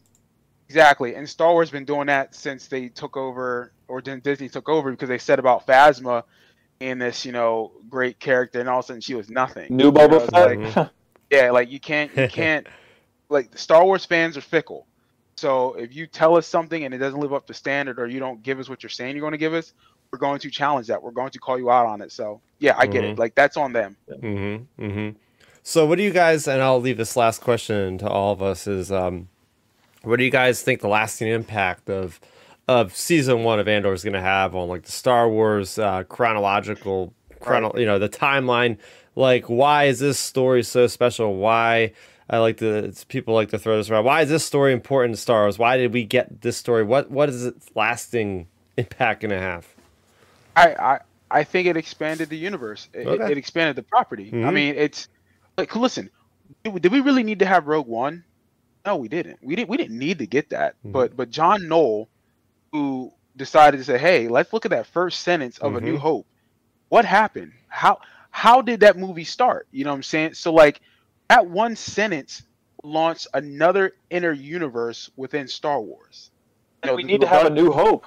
Yes, exactly. The rebellion just won their first big battle, however it goes. But what did that look like? And yes, it makes sense at that story need to be told now looking back on it, because like the rebellion didn't just come out of nowhere. How did this get started? Why were people rebelling? Was the empire really that bad? And to see that people were seeing the cracks in the empire and saying, "Hey, this isn't as great as we thought it would be." People thought the galactic republic was bad or was corrupt. No, the empire is worse when it comes to just just how they clamped down everything. They took away individuality. They took away color. They took away just support and love. I mean, you could see the difference from Revenge of the Sith to A New Hope, how there's no color in the galaxy. Oh, there's no differences. There's really no inclusion, to use a current term, when it comes to humans, race, culture, anything you can think of. So I think this story in particular of Andor, and even I'll tie in Rogue One with it, expanded Star Wars, and it gave us new characters that we now love. Andor is now a beloved character, I believe. I think Jyn Erso is a beloved character. I think Saul Guerrero, I wouldn't say is beloved, but he's respected and people really know of him now compared to where he was in Clone Wars. You know what I'm saying? So like Luthen, hopefully. Hey, I mean this show. Don't get me wrong. I've been the resident Saul Guerrero hater from Rogue One. I can say that this show made me like him more. I definitely like his character a lot better this show. So I mean, this show, hey, did something positive. Absolutely, and that's what I'm saying. Like again, you've always been that guy, Ben, about him, and the show kind of it's just like Tales of the Jedi with Dooku. People always thought Dooku was a villain, just a hardcore villain. That show has made Dooku, I wouldn't say beloved, but understood, and say, hey, maybe he was right. You know what I'm saying? Like maybe he had a point to do what he needed to do to try to save, the Republic or whatever. So it's like, okay, that's good to challenge our viewpoint as just Star Wars fans and as just movie watchers. Like we can't just get stuck on what these characters were. There had to be something before that made them what they are now when we first met them. So. Yeah, the great points for me. It's just in and out of universe point on this whole thing is just like in universe, we know we're getting into this at the beginning of the rebellion. We're seeing how the seeds are sown in the fabric of a culture and seeing how the culture is able to rise up. And it's just one of those stories about enough is enough. And like Marva's speech about we've been sleeping, like it's time to wake up. Like that whole sequence just basically encapsulates everything, even with the prison, about the people rising up over the oppressors, and it all that adds to that. But as far as like an out of universe, why is this important to Star Wars? Because this is the first time where, as Milton, I think you put it out, like this is Star Wars taking a risk, taking a chance, and paying off especially well with not dealing with blasters firing every single episode, but using dialogue as kinetic forces to get people engaged. I mean, we keep talking about how we would all sit up in our seats with the Imperial stuff. I mean, at a glance, it's like, oh, that's boring. It's just a bunch of people in white uniforms that are part of a dictatorship just talking about, But no, like the context of these conversations are so fascinating to see these guys conniving against one another. So I like the change in direction of storytelling that Lucasfilm was able to, I believe, able to successfully give us a different tone of a Star Wars live action piece of media, where it's not the hero's journey in the way that we see like Din is with The Mandalorian. It's a lot more with the grounded reality of not dealing with the Force, not dealing with lightsabers. And for me, it actually worked out pretty well for that. So I gotta give them praise for taking out one of the touchstones that is Star Wars and somehow succeeding in doing that. One thing we do need to mention before we go to the next topic, Milton, your final score, though, you hadn't mentioned it. For the series as a whole, I want to say, oh man, this is tough because I feel like it's going to be probably around like a 7.5 or an 8. I gave it an 8. Here's the funny thing. I started at 7.5, and Chris talked me up to 8. Yeah, I think it's going to be 8. Well, here's the thing, though. I think it's going to be an 8 just because, 7.5 rounds up to an 8, one. Hey, But there you two, go. but two, like, I think as the show went on, it got better and better and better. Mm-hmm. And my scores, you can probably go back and look. I think my scores are gradually going up. Mm-hmm. Eventually, staying consistent, except for that last one, kind of probably slightly dipped, but it wasn't bad. So I would say an 8's fair. If I say an 8, maybe a low, or like a mid 7.5, but probably an 8. All right, so final score with the Outer Rim transmission crew, we got 2 8s and a 9. So I would say that's a pretty positive score for. Oh, yeah, it definitely wasn't Book of Boba Fett bad. I'll say that right now. Yeah. I know Chris was probably thinking I was going to bomb it with like a 5. Yeah. It wasn't Bad Batch throwaway episodes. Like I think an 8's fair. I think a 9's fair. I mean, if someone wants to give it a 10, I can see people giving it a 10. Now I think is not deserving of a perfect score. I think there were some flaws. But I think an 8, 8.5, 9 is fair. I say 7.5 to 9 is fair, just because there are things that probably were not executed the best. However, this was a different type of Star Wars show. Mm-hmm. Mm-hmm. Yeah, so for those of you that are unaware, we're going to be waiting a while for the next season of Andor, as we knew that the first season was in production for about 2 years. So we're going to be revisiting this back forward in 2024 probably. So stay tuned for that long haul. But there's plenty of Star Wars coming down the pipeline. We were talking about Milton about the Mandalorian season 3 getting a premiere date of March 1st. So we're excited to finally have something to pin on the calendar. But something else that's not concrete, but that is very interesting is I'll throw this one to throw our way. Ben, you have a better handle on Instagram and how it all works than I do. And probably Milton does more than me. But you want to talk about this thing that happened last night? Yeah, all right. So I'm not sure. I know me and Chris were like blowing up our group chat, so I'm not sure how much of it Milton caught. So Daisy Ridley went and posted yesterday onto her story a picture of the Yoda from inside Lucasfilm's offices, like on her story, and it was a new photo too, mind you, a new photo on her story of that. And this is my thing. There's a lot of bullet points here that are like, interesting. For starters, this happens a week after Andor. We're getting all this other Star Wars content. Obviously, yesterday we had all of this other Star Wars news like Mando and the games and all this stuff.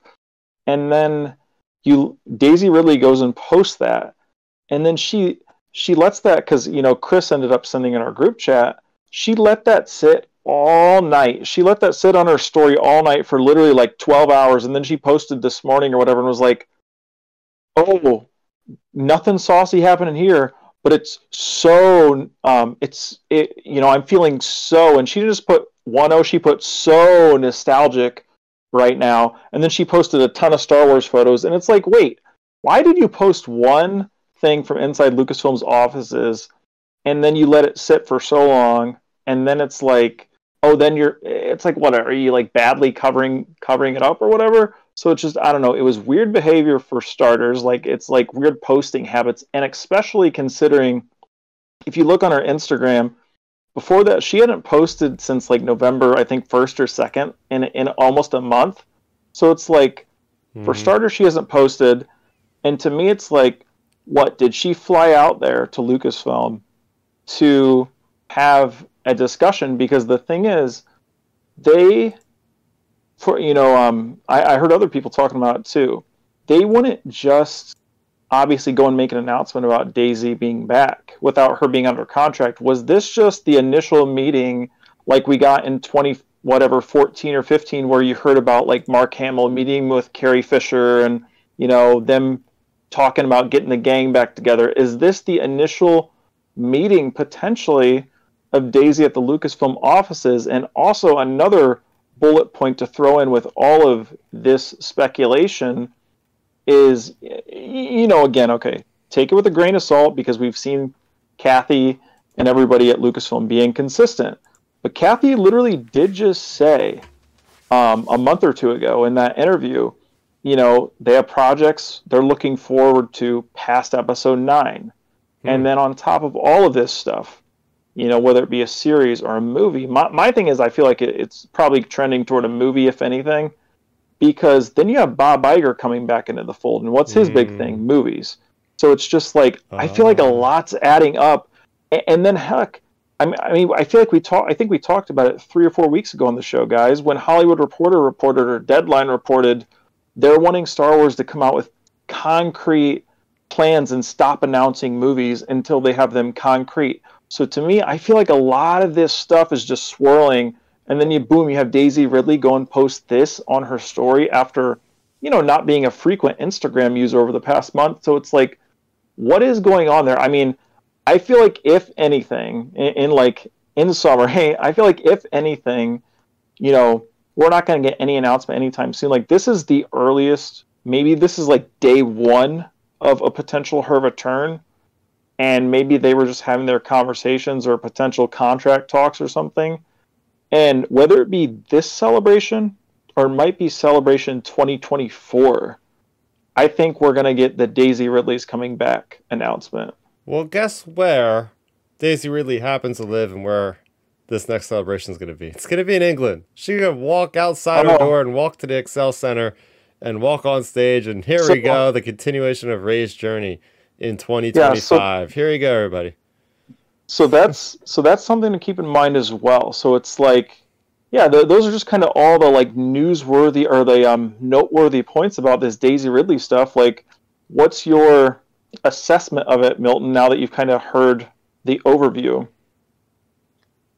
I mean, look, I agree with everything you're saying about Lucasfilm and their lack of marketing, or their screw up of marketing, or their unwillingness to have a plan, and then they announce all this stuff and it's never like concrete. So I agree with all that. Daisy Ridley, because I did see that in the chat. I think it was last night. Was it last night you put that in there? It was Wednesday night into Thursday. Yes. And so I took it as she's just there, just visiting. Maybe she had a meeting or two. Maybe she had a meeting, just whatever, talking. And then she saw the Yoda statue, posted it. Then I was seeing other people talk about it. I'm thinking, okay, are they planning on bringing back Rey back? She was a beloved character by younger fans, for what we remember. I could see them wanting to focus the next trilogy on her as the only Skywalker alive. So if Iger being back too. Yeah, Iger being back. I know he loved her. Kathleen's supposed to be on the outs for what we've been reading. I can see them bringing her back. I hope that if they bring her back, please, please, please, please have a consistent story of a trilogy. Do not hire 4 or 5 different writers, 4 or 5 different directors, and have it be choppy. Because that's what happened with the sequel trilogy. Like, I feel like the sequel trilogy is just tainted because like the story is so different in a sense of like it's not consistent. So if you want to rebuild, if you want to focus Star Wars on the Skywalkers still, you need to tell a bomb-ass sequel trilogy with Rey and expand that then with whether it's with the Skywalkers or with her as the lead Skywalker, and maybe she gets her Mara Jade character, male version, or hell, if she likes girls, so be it. Like maybe they'll start doing like some Mara Jade type stuff with their love interest, or maybe they'll bring in the Yuzhong Vong and just something. But they need here's the thing. They need to tell a consistent story that's strong. It makes sense, and it keeps the fans hooked. Because I'll be honest with you, literally after The Last Jedi, I was just uninterested in where these movies are going. The primary episodes. Oh, 100%. I completely agree with you on that. Now, my thing is, what if you just go and have her coming back? I mean, how would you feel, Milton and Chris? How would you guys feel on this? What if you bring her back and they announce Jon Favreau's spearheading the trilogy? Like, I feel like they need to do something like that. They need to, because Favreau has film experience. They're obviously, Filoni wouldn't handle something like that. It'd be Favreau. But like, by the time, if you think about something like this, whether it be this year, let's just, all intents and purposes, let's just say they go crazy when Chris is at Celebration and just bring out Daisy and announce we're doing a new trilogy. I mean, we wouldn't get that for till at least 2025. By then, Mando season 4 will be done, most likely. It'll probably be airing in 2024, maybe. So, like, the thing is, by the time that's done, maybe Favreau's moved on to his next big Star Wars project. Maybe it is that. Like, because, like you mentioned, with Daisy, if you're bringing her back, you have to have a good, consistent story. Mm-hmm. I mean, heck, even if we get a limited, just one-off series of on Disney Plus with 8 episodes of her doing something post episode 9, because my thing is, again, it's hard to trust Kathleen Kennedy because they've been so inconsistent. But she did say, like, you know, a few weeks ago, they're looking at stories post episode 9. And then now we have this with Daisy potentially. So it's just like, maybe they're just in the early talking stages because, you know, you have to have those early meetings before you do anything. And it's just, I don't know. It's just a really interesting thing that popped up. And the funny thing is, like, when I saw that, I literally was just scrolling through Instagram naturally. Like, wow. You know, I was just scrolling through Instagram stories, and, you know, I saw, like, it was like Milton's story, and then, like, Daisy's story was next to his, and, you know, I scrolled through Milton's stuff, and then then Daisy's, and I clicked through. You know, I was just, you know, when you're scrolling through stories, it's just quick, and I clicked through, and I was like, wait. Daisy really posted a Yoda thing. Let me back up. And I went back to her page and looked at the story again. I was like, what the hell? And I sent it to you guys. And that's literally when I sent it to you. I was sending it to you, like, live as I was reacting. And it's just like, I don't know. To me, it's interesting because, you know, she posted it and let it sit for like 10 hours, 11 hours before saying anything about it. So it's just like, all right, there's maybe something there. And I mean, who knows, guys? Maybe we get to a point where it's, you know, if she comes back, it'll be the whole like, haha, look, guys, I tried to tease you way back in December or whatever, December of 2022. Yeah. And it could be something like that. I mean, heck, we just saw it with Jason Momoa at beginning of November. It was like November 7th or 8th. He literally posted on his Instagram story and was like, for all you fans of this certain universe, this is going to be, just so you know, this is like the greatest day of my life in terms of like any of these movies. And, you know, mark this day. So it's like, I wonder, I mean, maybe we have this with Daisy because, you know, if you think about it too, another thing to throw out there is like, all right, we have Mando, we have Andor, we have maybe Boba season 2. We have Skeleton Crew. What would be the introduction to the theatrical? Like, what would bring the audiences back? Because at this point, they have to do something to bring the audiences back. Because, you know, they jacked things up with the sequel trilogy, and you have to. I mean, say what you want about it. But I mean, you know, it did do some damage to the brand.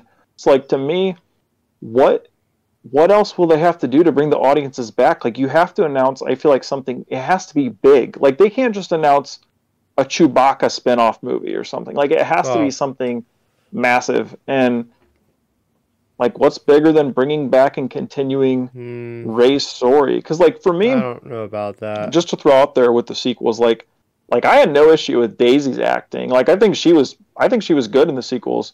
It's just her usage, especially in episode 8, was like, whoa, like really off. So it's just, I don't know, a lot of interesting things. Now, you know, Chris, me and Milton have done a lot of breaking down on this. What are your thoughts on this topic? Well, first of all, I think if we're looking at any kind of timeline, they don't want to put anything out with the sequel trilogy until Mando's over. They don't want Mando to steal any thunder from if this is going to happen. So they're going to probably wait till at least 2027 or 27 or something like that because they want to make sure the air is clear for that. As far as your question with the movies, I think the last thing they'll do is do another movie that's attached with her as the first movie to come back. Because it has such a sour taste in the mouth of people that they're going to want to start off in the complete opposite direction. That's where David Lindelof and the director that did the Ms. Marvel series. I think they're going to do something either in a far-flung future or something in the past, because it's Taika Waititi thing. The longer we go on, the more I feel like it's never going to happen at this point. So that's definitely where they're going to be going first. So yeah, I think that they're going to she has already said she doesn't want to do trilogies, Kathleen Kennedy. It's going to be, I would like it to be a Disney Plus series. Because, I mean, it's not over yet, but I've seen really positive praise, and I've seen the first 2 episodes of Willow, and it is literally a sequel to the 1988 film by story by George Lucas. And so Lucasfilm's proven that, they don't need a movie necessarily to continue the adventure of a canon story. Like, they can just straight up do 8 episodes like Willow, 45-minute episodes to continue it. Or Andor. Look, Andor is a direct prequel to Rogue One.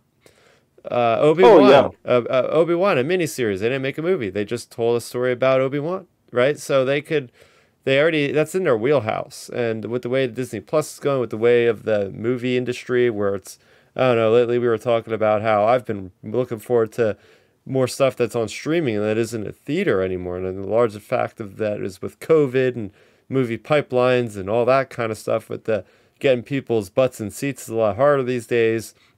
And each day it's getting harder and harder with just the way the technology has progressed so much, where you're getting cinematic stuff for a lot cheaper than it used to be on TV. So yeah, that's my 2 cents, is like, hey, I mean, if this is going to happen, it's not going to happen for a while. But then again, it's got to be very serious. It's got to be very serious, because you don't fly all the way from England all the way to San Francisco, which is like at least 12 hours. If you're not gonna be serious about this. They could have easily been like, nope, I'm not interested on the phone, and be like, that's it. It could have been a Zoom call. Like, why actually be there in person is my thing. Yeah. So it's just like, they got to be in some type of discussion. Again, I don't know. I would doubt. I mean, then again, like you said, she is from England, so what if they close out Celebration with her, like, I don't know, they do something like cut the lights and have her walk out on stage and, like, have a big surprise. Like, that'd be pretty epic. And then just say coming 2026 or something, or 2025, or a Disney Plus original or something. Like, I just think with her character, like, you brought up a really good point too, Chris. Now that I think about it, the theatrical window, like, yeah, you can't really continue the sequels just yet because of the imagery or the tainted imagery that it's done. So, maybe they will just do like a Disney Plus thing, because like you said, Kathy mentioned they don't want to do like trilogies and that sort of stuff. So, and especially with Iger being back, I mean, just go the Marvel route and start just pumping out movies, like at least once every year, once every couple of years. Like, I just think either way, whether it be like Rey or whatever, they have to come back with something to get the audience back in theaters. Because to me, Star Wars still is a theatrical experience. Like, I think, it's like an epic event thing, and it's just a matter of like, what could that be? Or like, heck, even take your series idea, like, give us a Rey series for, I don't know, make it 2 seasons, and then go to episode 10 in 2028. Exactly. Yeah, like, do something like that. Like, because I think as well, I don't know about you guys, like, we'll obviously talk about Rise of Skywalker in the future when we get to that.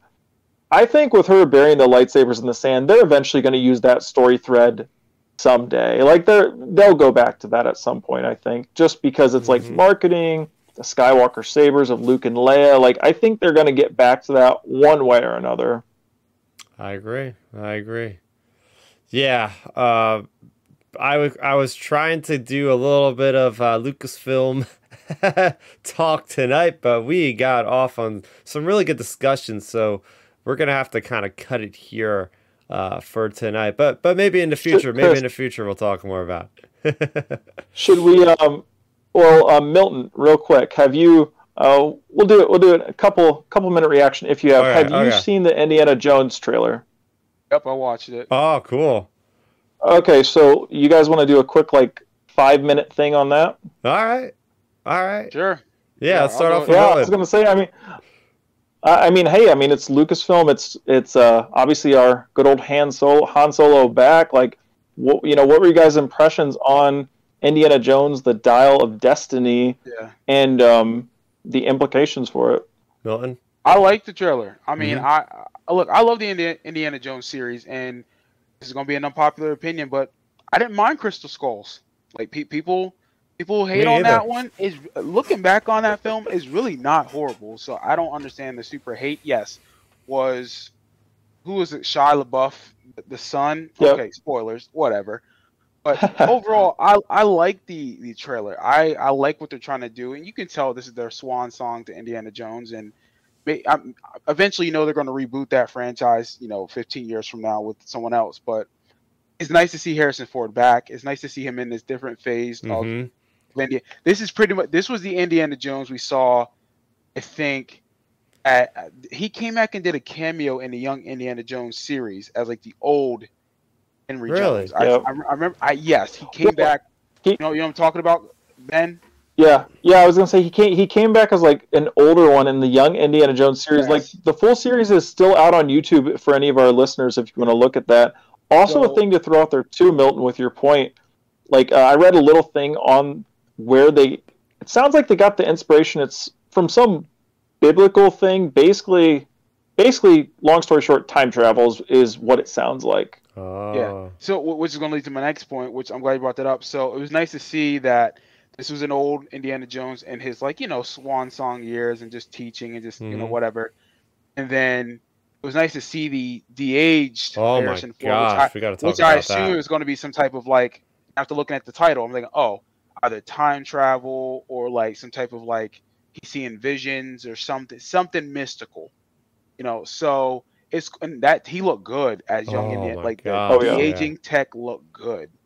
So I am I am kind of hyped to see this film. I'm hoping it's good because I really like Harrison Ford and I love this franchise. I hope it goes off with a bang and that we can walk away and say, okay, we have a legit 5 picture franchise with the Mhm. show.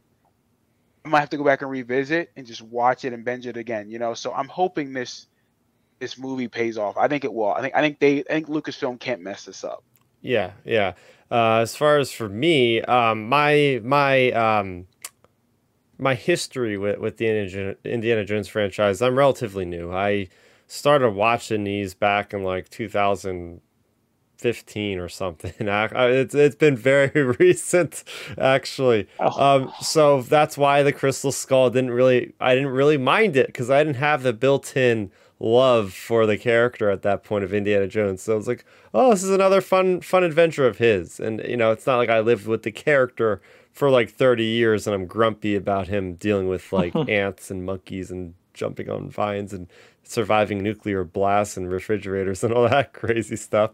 But for my reaction to this now you have the context of where I'm coming from. My reaction was very positive on this trailer. I just love the different sets, the settings that they have in here.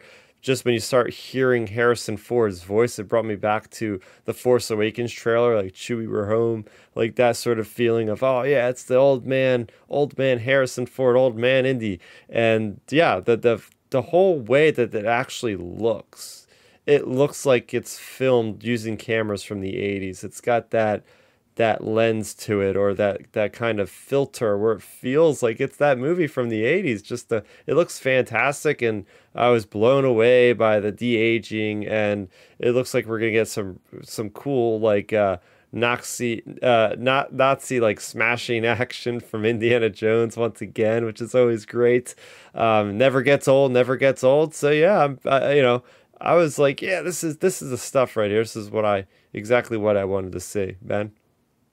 oh yeah, 100%. Like when I saw this trailer, it was like, man, it feels like we're back in Indiana Jones again. It just brought back all those fun feelings of the show of the movies. Excuse me, like you know, it just had that vibe. Like Harrison still has got it for him being almost 80. He's 79 right now, so like him being almost 80, it's crazy.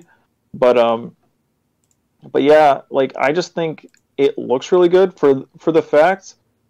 For one, it looks like an Indiana Jones movie because that was my number one concern with this movie going into it was, is it gonna feel like we've done a lot of feel talk, whether it be with Andor and Star Wars, if it feels like Star Wars. To me, this feels like Indiana Jones because I was concerned about it because, I mean, as we all know, Spielberg decided to drop out of the movie. So it was like, you know, when you have Spielberg's like magic, basically, like his style is so stylistic, and, you know, it looks like they captured a similar style to that, which is super nice. And of course, like the de-aging tech looks amazing. The fact that it's potentially based off of like a biblical type artifact, I think is really good because, to me, as you both mentioned, you know, I think it's because we're younger, but I didn't really have that big of an issue with Kingdom of the Crystal Skull because I was, you know, at the time I was like 14, so I enjoyed it for what it was, and like my only issues with it, really, it's just I can understand where the critique I've seen of that movie basically is just like, obviously like your corny stuff, but whatever. It's just the fact of, you know, people can buy into Ark of the Covenant and Raiders. People can buy into a Lost Tribe in the Temple of Doom, and then people can buy into the Holy Grail in the Last Crusade because of like the biblical and real world implications of those objects and those tribes and things. Like people at that time, especially in 2008 or 2007, people were having an issue with it, I think, because, you know, back then, even just 16 years ago, people weren't as open-minded to UFOs and aliens and things like that. So I think that's why a lot of people at that time had issues with Kingdom of the Crystal Skull. I think if you release that movie, I mean, obviously Harrison Ford would be old. If you release that movie nowadays, I feel like people would have responded to it much better. Like if they would have released it in 2021 or 2022. So yeah, I think them getting back to the roots of like going like the biblical artifact route, I think is really nice.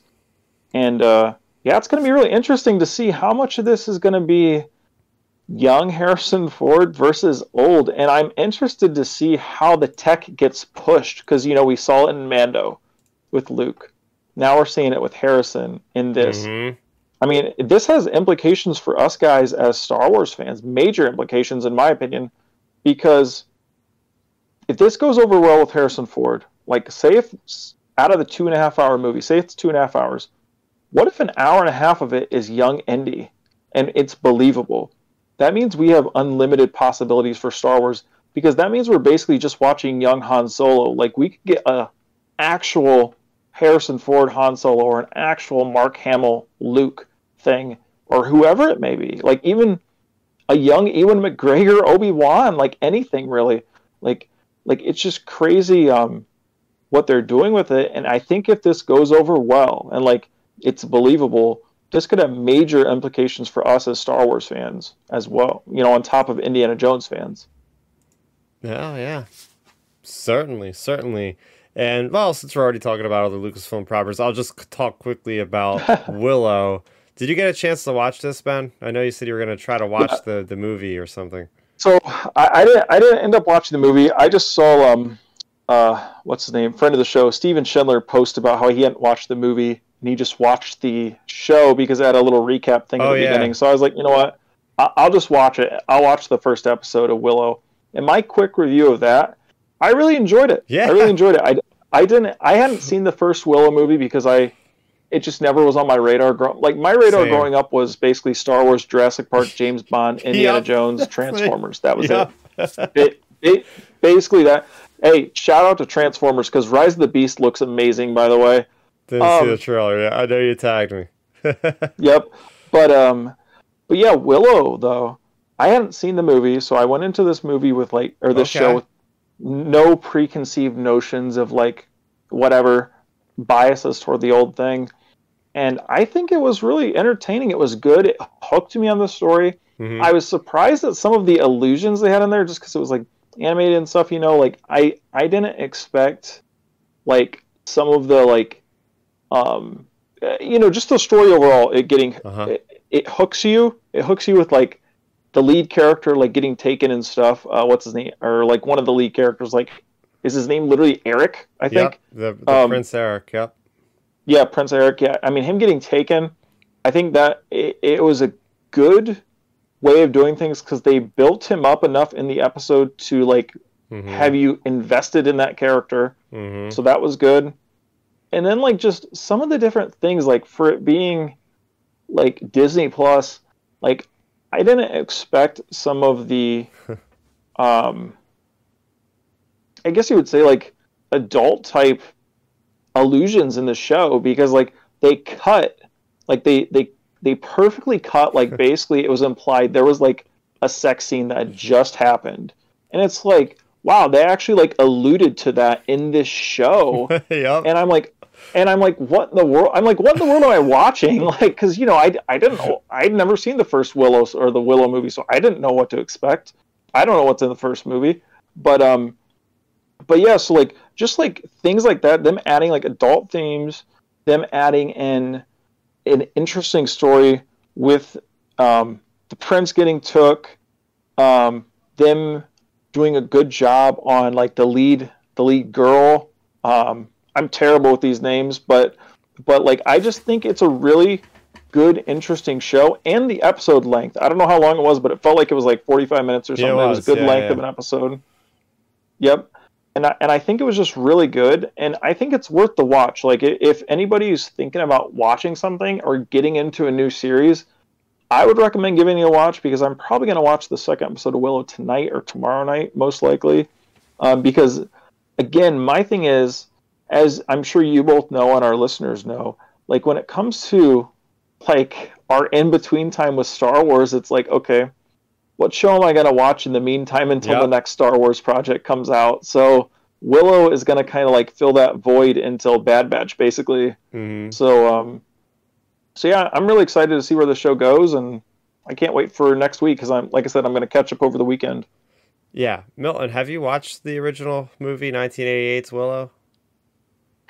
Oh God, I don't think I have. I think I've seen clips. I just never. No, Yeah. I don't think. Yeah, I think I've just seen clips, but not the whole movie. Yeah, and it's funny because I've been taking a lead, like in my mind, like I've been asking people at work, like, because they're like, we talk movies and stuff, and it's like, oh yeah, I'm watching this show Willow, and like 9 out of 10 people are like, huh, what's Willow? So, and so most people, this is the dark horse at Lucasfilm, and I always wanted to have a chance of watching like other things at Lucasfilm. George Lucas was in charge of the story. This is a fantasy series analogous sort of to like Lord of the Rings at the time, right? This is out before obviously Game of Thrones and George R. R. Martin. So this is, Lord of the Rings is the best way of comparing it, but not really.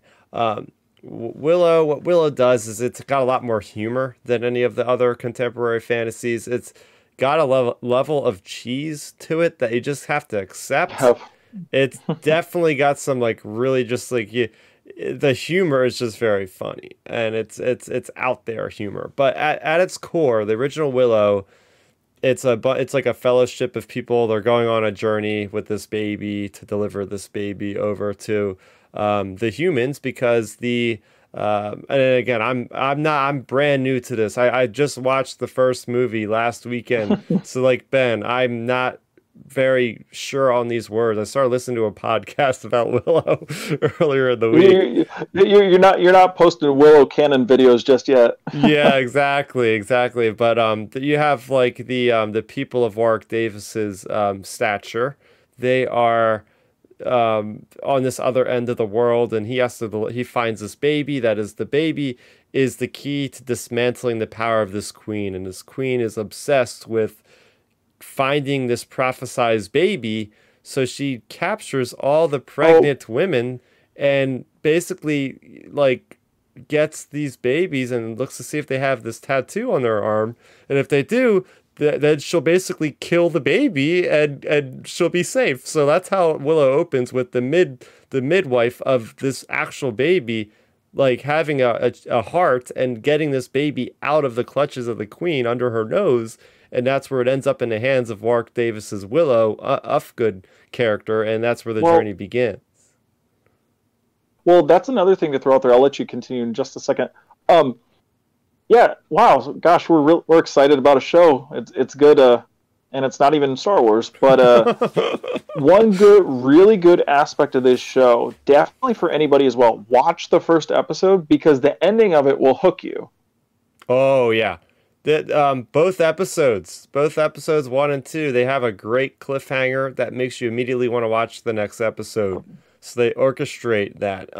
But going off, so basically this story, in a nutshell, Willow and the series is about destiny. It's about rising up to the occasion. Willow is a farmer, and it's very much like a George Lucas story, right? You have Willow, which is basically a farmer, like Luke Skywalker, that is trying to become a Jedi, essentially, because he wants to be a sorcerer. And Ben, I'm telling you, you gotta watch the movie now because it's gonna give you so much stuff like context. Like, I'm sorry, but like that 2-minute recap does not give the film justice because is it on Disney Plus or another service? Oh yeah, it's on Disney Plus. Yeah. Oh, okay. Then I'll watch it. Yeah. We'll have our review of Willow next week, everybody. No, but anyway, but I mean, basically he sets the archetypes. And you have Mad Mardigan, played by Val Kilmer, who is the Han Solo type of the story. So you can see George Lucas's fingerprints all over the original Willow. It's very much like this large destiny, this mythos, this grand adventure that's similar to Lord of the Rings in certain aspects, with like a dark fantasy vibe and a lot of cool creatures like you would see from Return of the Jedi and stuff. So yeah, fast forwarding to Willow's episode 1 and 2, what's great about them is they contain all the vibes of the original movie, and I'm happy that they have that cheesiness to it. They didn't just try to say, oh, you know, we're like the modern DC. We're going to make this all dark and gritty. We're going to go into deep end. It's going to be epic dark fantasy. No, and what's great is it really there's been a lot of great fantasy that came out this year between House of Dragons, Rings of Power, and this stands on its own as its own unique entity. And it definitely feels way different than those, but it's able to still be propped up to having really great set design, really great costume design, environments, really great colorful characters. Borgir or whatever the prisoner guy is really cool, who is a squire of Mad Mardigan. You have some of the original cast, Scorsha, the original actress, is back playing the queen. And then you have like one of the friends of Warwick Davis's Willow is there as well. It's just a good time, and it's all about the series. There's a lot of good themes so far to the series. I'm very surprised by the themes. Like, a lot of the characters, most of the characters are very rich. Like those two kids, the one daughter, right? She's having to marry off to this kid, but then she doesn't really, it's an arranged marriage. So it's kind of like Mon Mothma's situation with her daughter. She's like, I don't want to do this. I'm going to do this adventure instead. So it's like taking your own reins and your own destiny, your own fate, and stuff about, it's very much, and you guys are probably going to not like this sentiment, Last Jedi-esque. You got Willow. It's like, I'm not watching this now. He's like, canceled. cancel the show. But here we are. So Willow's been away for like 20 years. Last we seen him, he's got the book. He's going to be doing the magic. And it's the classic story of the hero seeking out the masterful wizard for help. And you have Willow that has kind of gone underground and is not the best wizard at this point. Or actually, let's not say Last Jedi so we don't get a negative association with it. Or it's more like Luke going to Dagobah with Yoda more retired. But yeah, and the main character of the Willow series gives me major Luke Skywalker and Rey vibes well. And I'm not going to go into any further than that because, but I will say, just give it a chance. Give it a chance. They have 2 episodes out. Like I said to Ben, I do recommend watching the movie first for more context. And it's a good, feel-good movie anyway to watch. It's not like you're doing homework. It's actually a really entertaining movie. So there's our 2 cents on stuff that's happening at Lucasfilm. And just one final thing about our discussions here at the back half of this episode. I'm just happy to see that Lucasfilm is stretching its legs out there, or flexing its muscles, I guess is the correct phrase, because they are not just Star Wars. And I want to see them do more than just Star Wars all the time. I like the fact that they have a fantasy series, they have like a modern alternate history series, and a science fiction fantasy series. Like they have all their bases covered, and hopefully Willow gets renewed for another season. I know. Oh, and I got to mention this as well. The Willow series has a lot of Star Wars creators and actors in it. So first off, you have Aaron Kellyman playing Jade, who is like the friend and the knight of the princess. Then you also have Eunice Swantanamo, who plays Chewbacca in the recent movies. He's playing one of the basically like the four horsemen of the apocalypse type of people, which are very good designs, by the way, that are made by Neil Scanlon, who worked on Solo and Andor and a couple other things. He makes the creatures. You also have, obviously, Warwick Davis. I mean, Wicket, all the other little side characters in Star Wars. Then you have John Kasdan, who wrote Solo, Star Wars story with his father. And then Ron Howard, who directed the original Willow, is the executive producer. So, yeah, the Star Wars fingerprints are all over this thing. It's like a Solo reunion, this show. Oh, yeah, for sure. Like, for one final thing. Okay, guys, give me a one-word answer. If you could see, we're talking about Lucasfilm doing these different projects and things. If you could see Lucasfilm do a different type of genre from Star Wars or Indiana Jones, what would it be? For me, comedy. Screw it. Horror. Mystery. Hey, there we go. All right, horror, mystery, and comedy. There we go. I mean, because they do have some of those episodes, like, for instance, like some of those Clone Wars episodes with the zombies and all that kind of stuff. That was pretty cool, right? So, yeah, so there you go. That's our little discussion. If you want to hear us talking more about Lucasfilm, let us know in the comment section below, and maybe we'll have like 5-minute like Willow discussions on every episode or something like that. It could be fun. But yeah, as far as this week, I'm going to be playing World of Warcraft Dragonflight, trying to get to level 70. And other than that, not much else. Like I said off the top of the show, I have my reviews for the High Republic Convergence, the latest novel in the High Republic Phase 2, as well as a look at one of the short stories that came out in Insider Magazine 215 for the High Republic Phase 2. What are you guys going to be up to? I'm going to a rap concert tomorrow. Oh, nice. I'm going to see Nelly. Oh, my gosh. Oh, dang, I was just listening to him this morning. I don't know if I should admit this, but I guess I have to now that I put it out there. I think that was like next to Smash Mouth. That might have been the first CD I ever bought. Was like his hit CD. Yeah. Can you believe it? Me of all people awesome. listening to Nelly. But it was on the radio all over the place. Like, yeah, I like this. This is good. It's good. It's funny. Man, that's awesome. That's going to be a blast, man. It's going to be hot. I can't wait. It's going to be tight. Yeah, I've been trying to get out to more festivals. I keep seeing like every other week there's like a new like crazy lineup festival with stuff that I want to see, and then I realize, I'm going to Disney World this year or next year, and then I'm also going to Europe, so I really can't be spending frivolously because I got to save.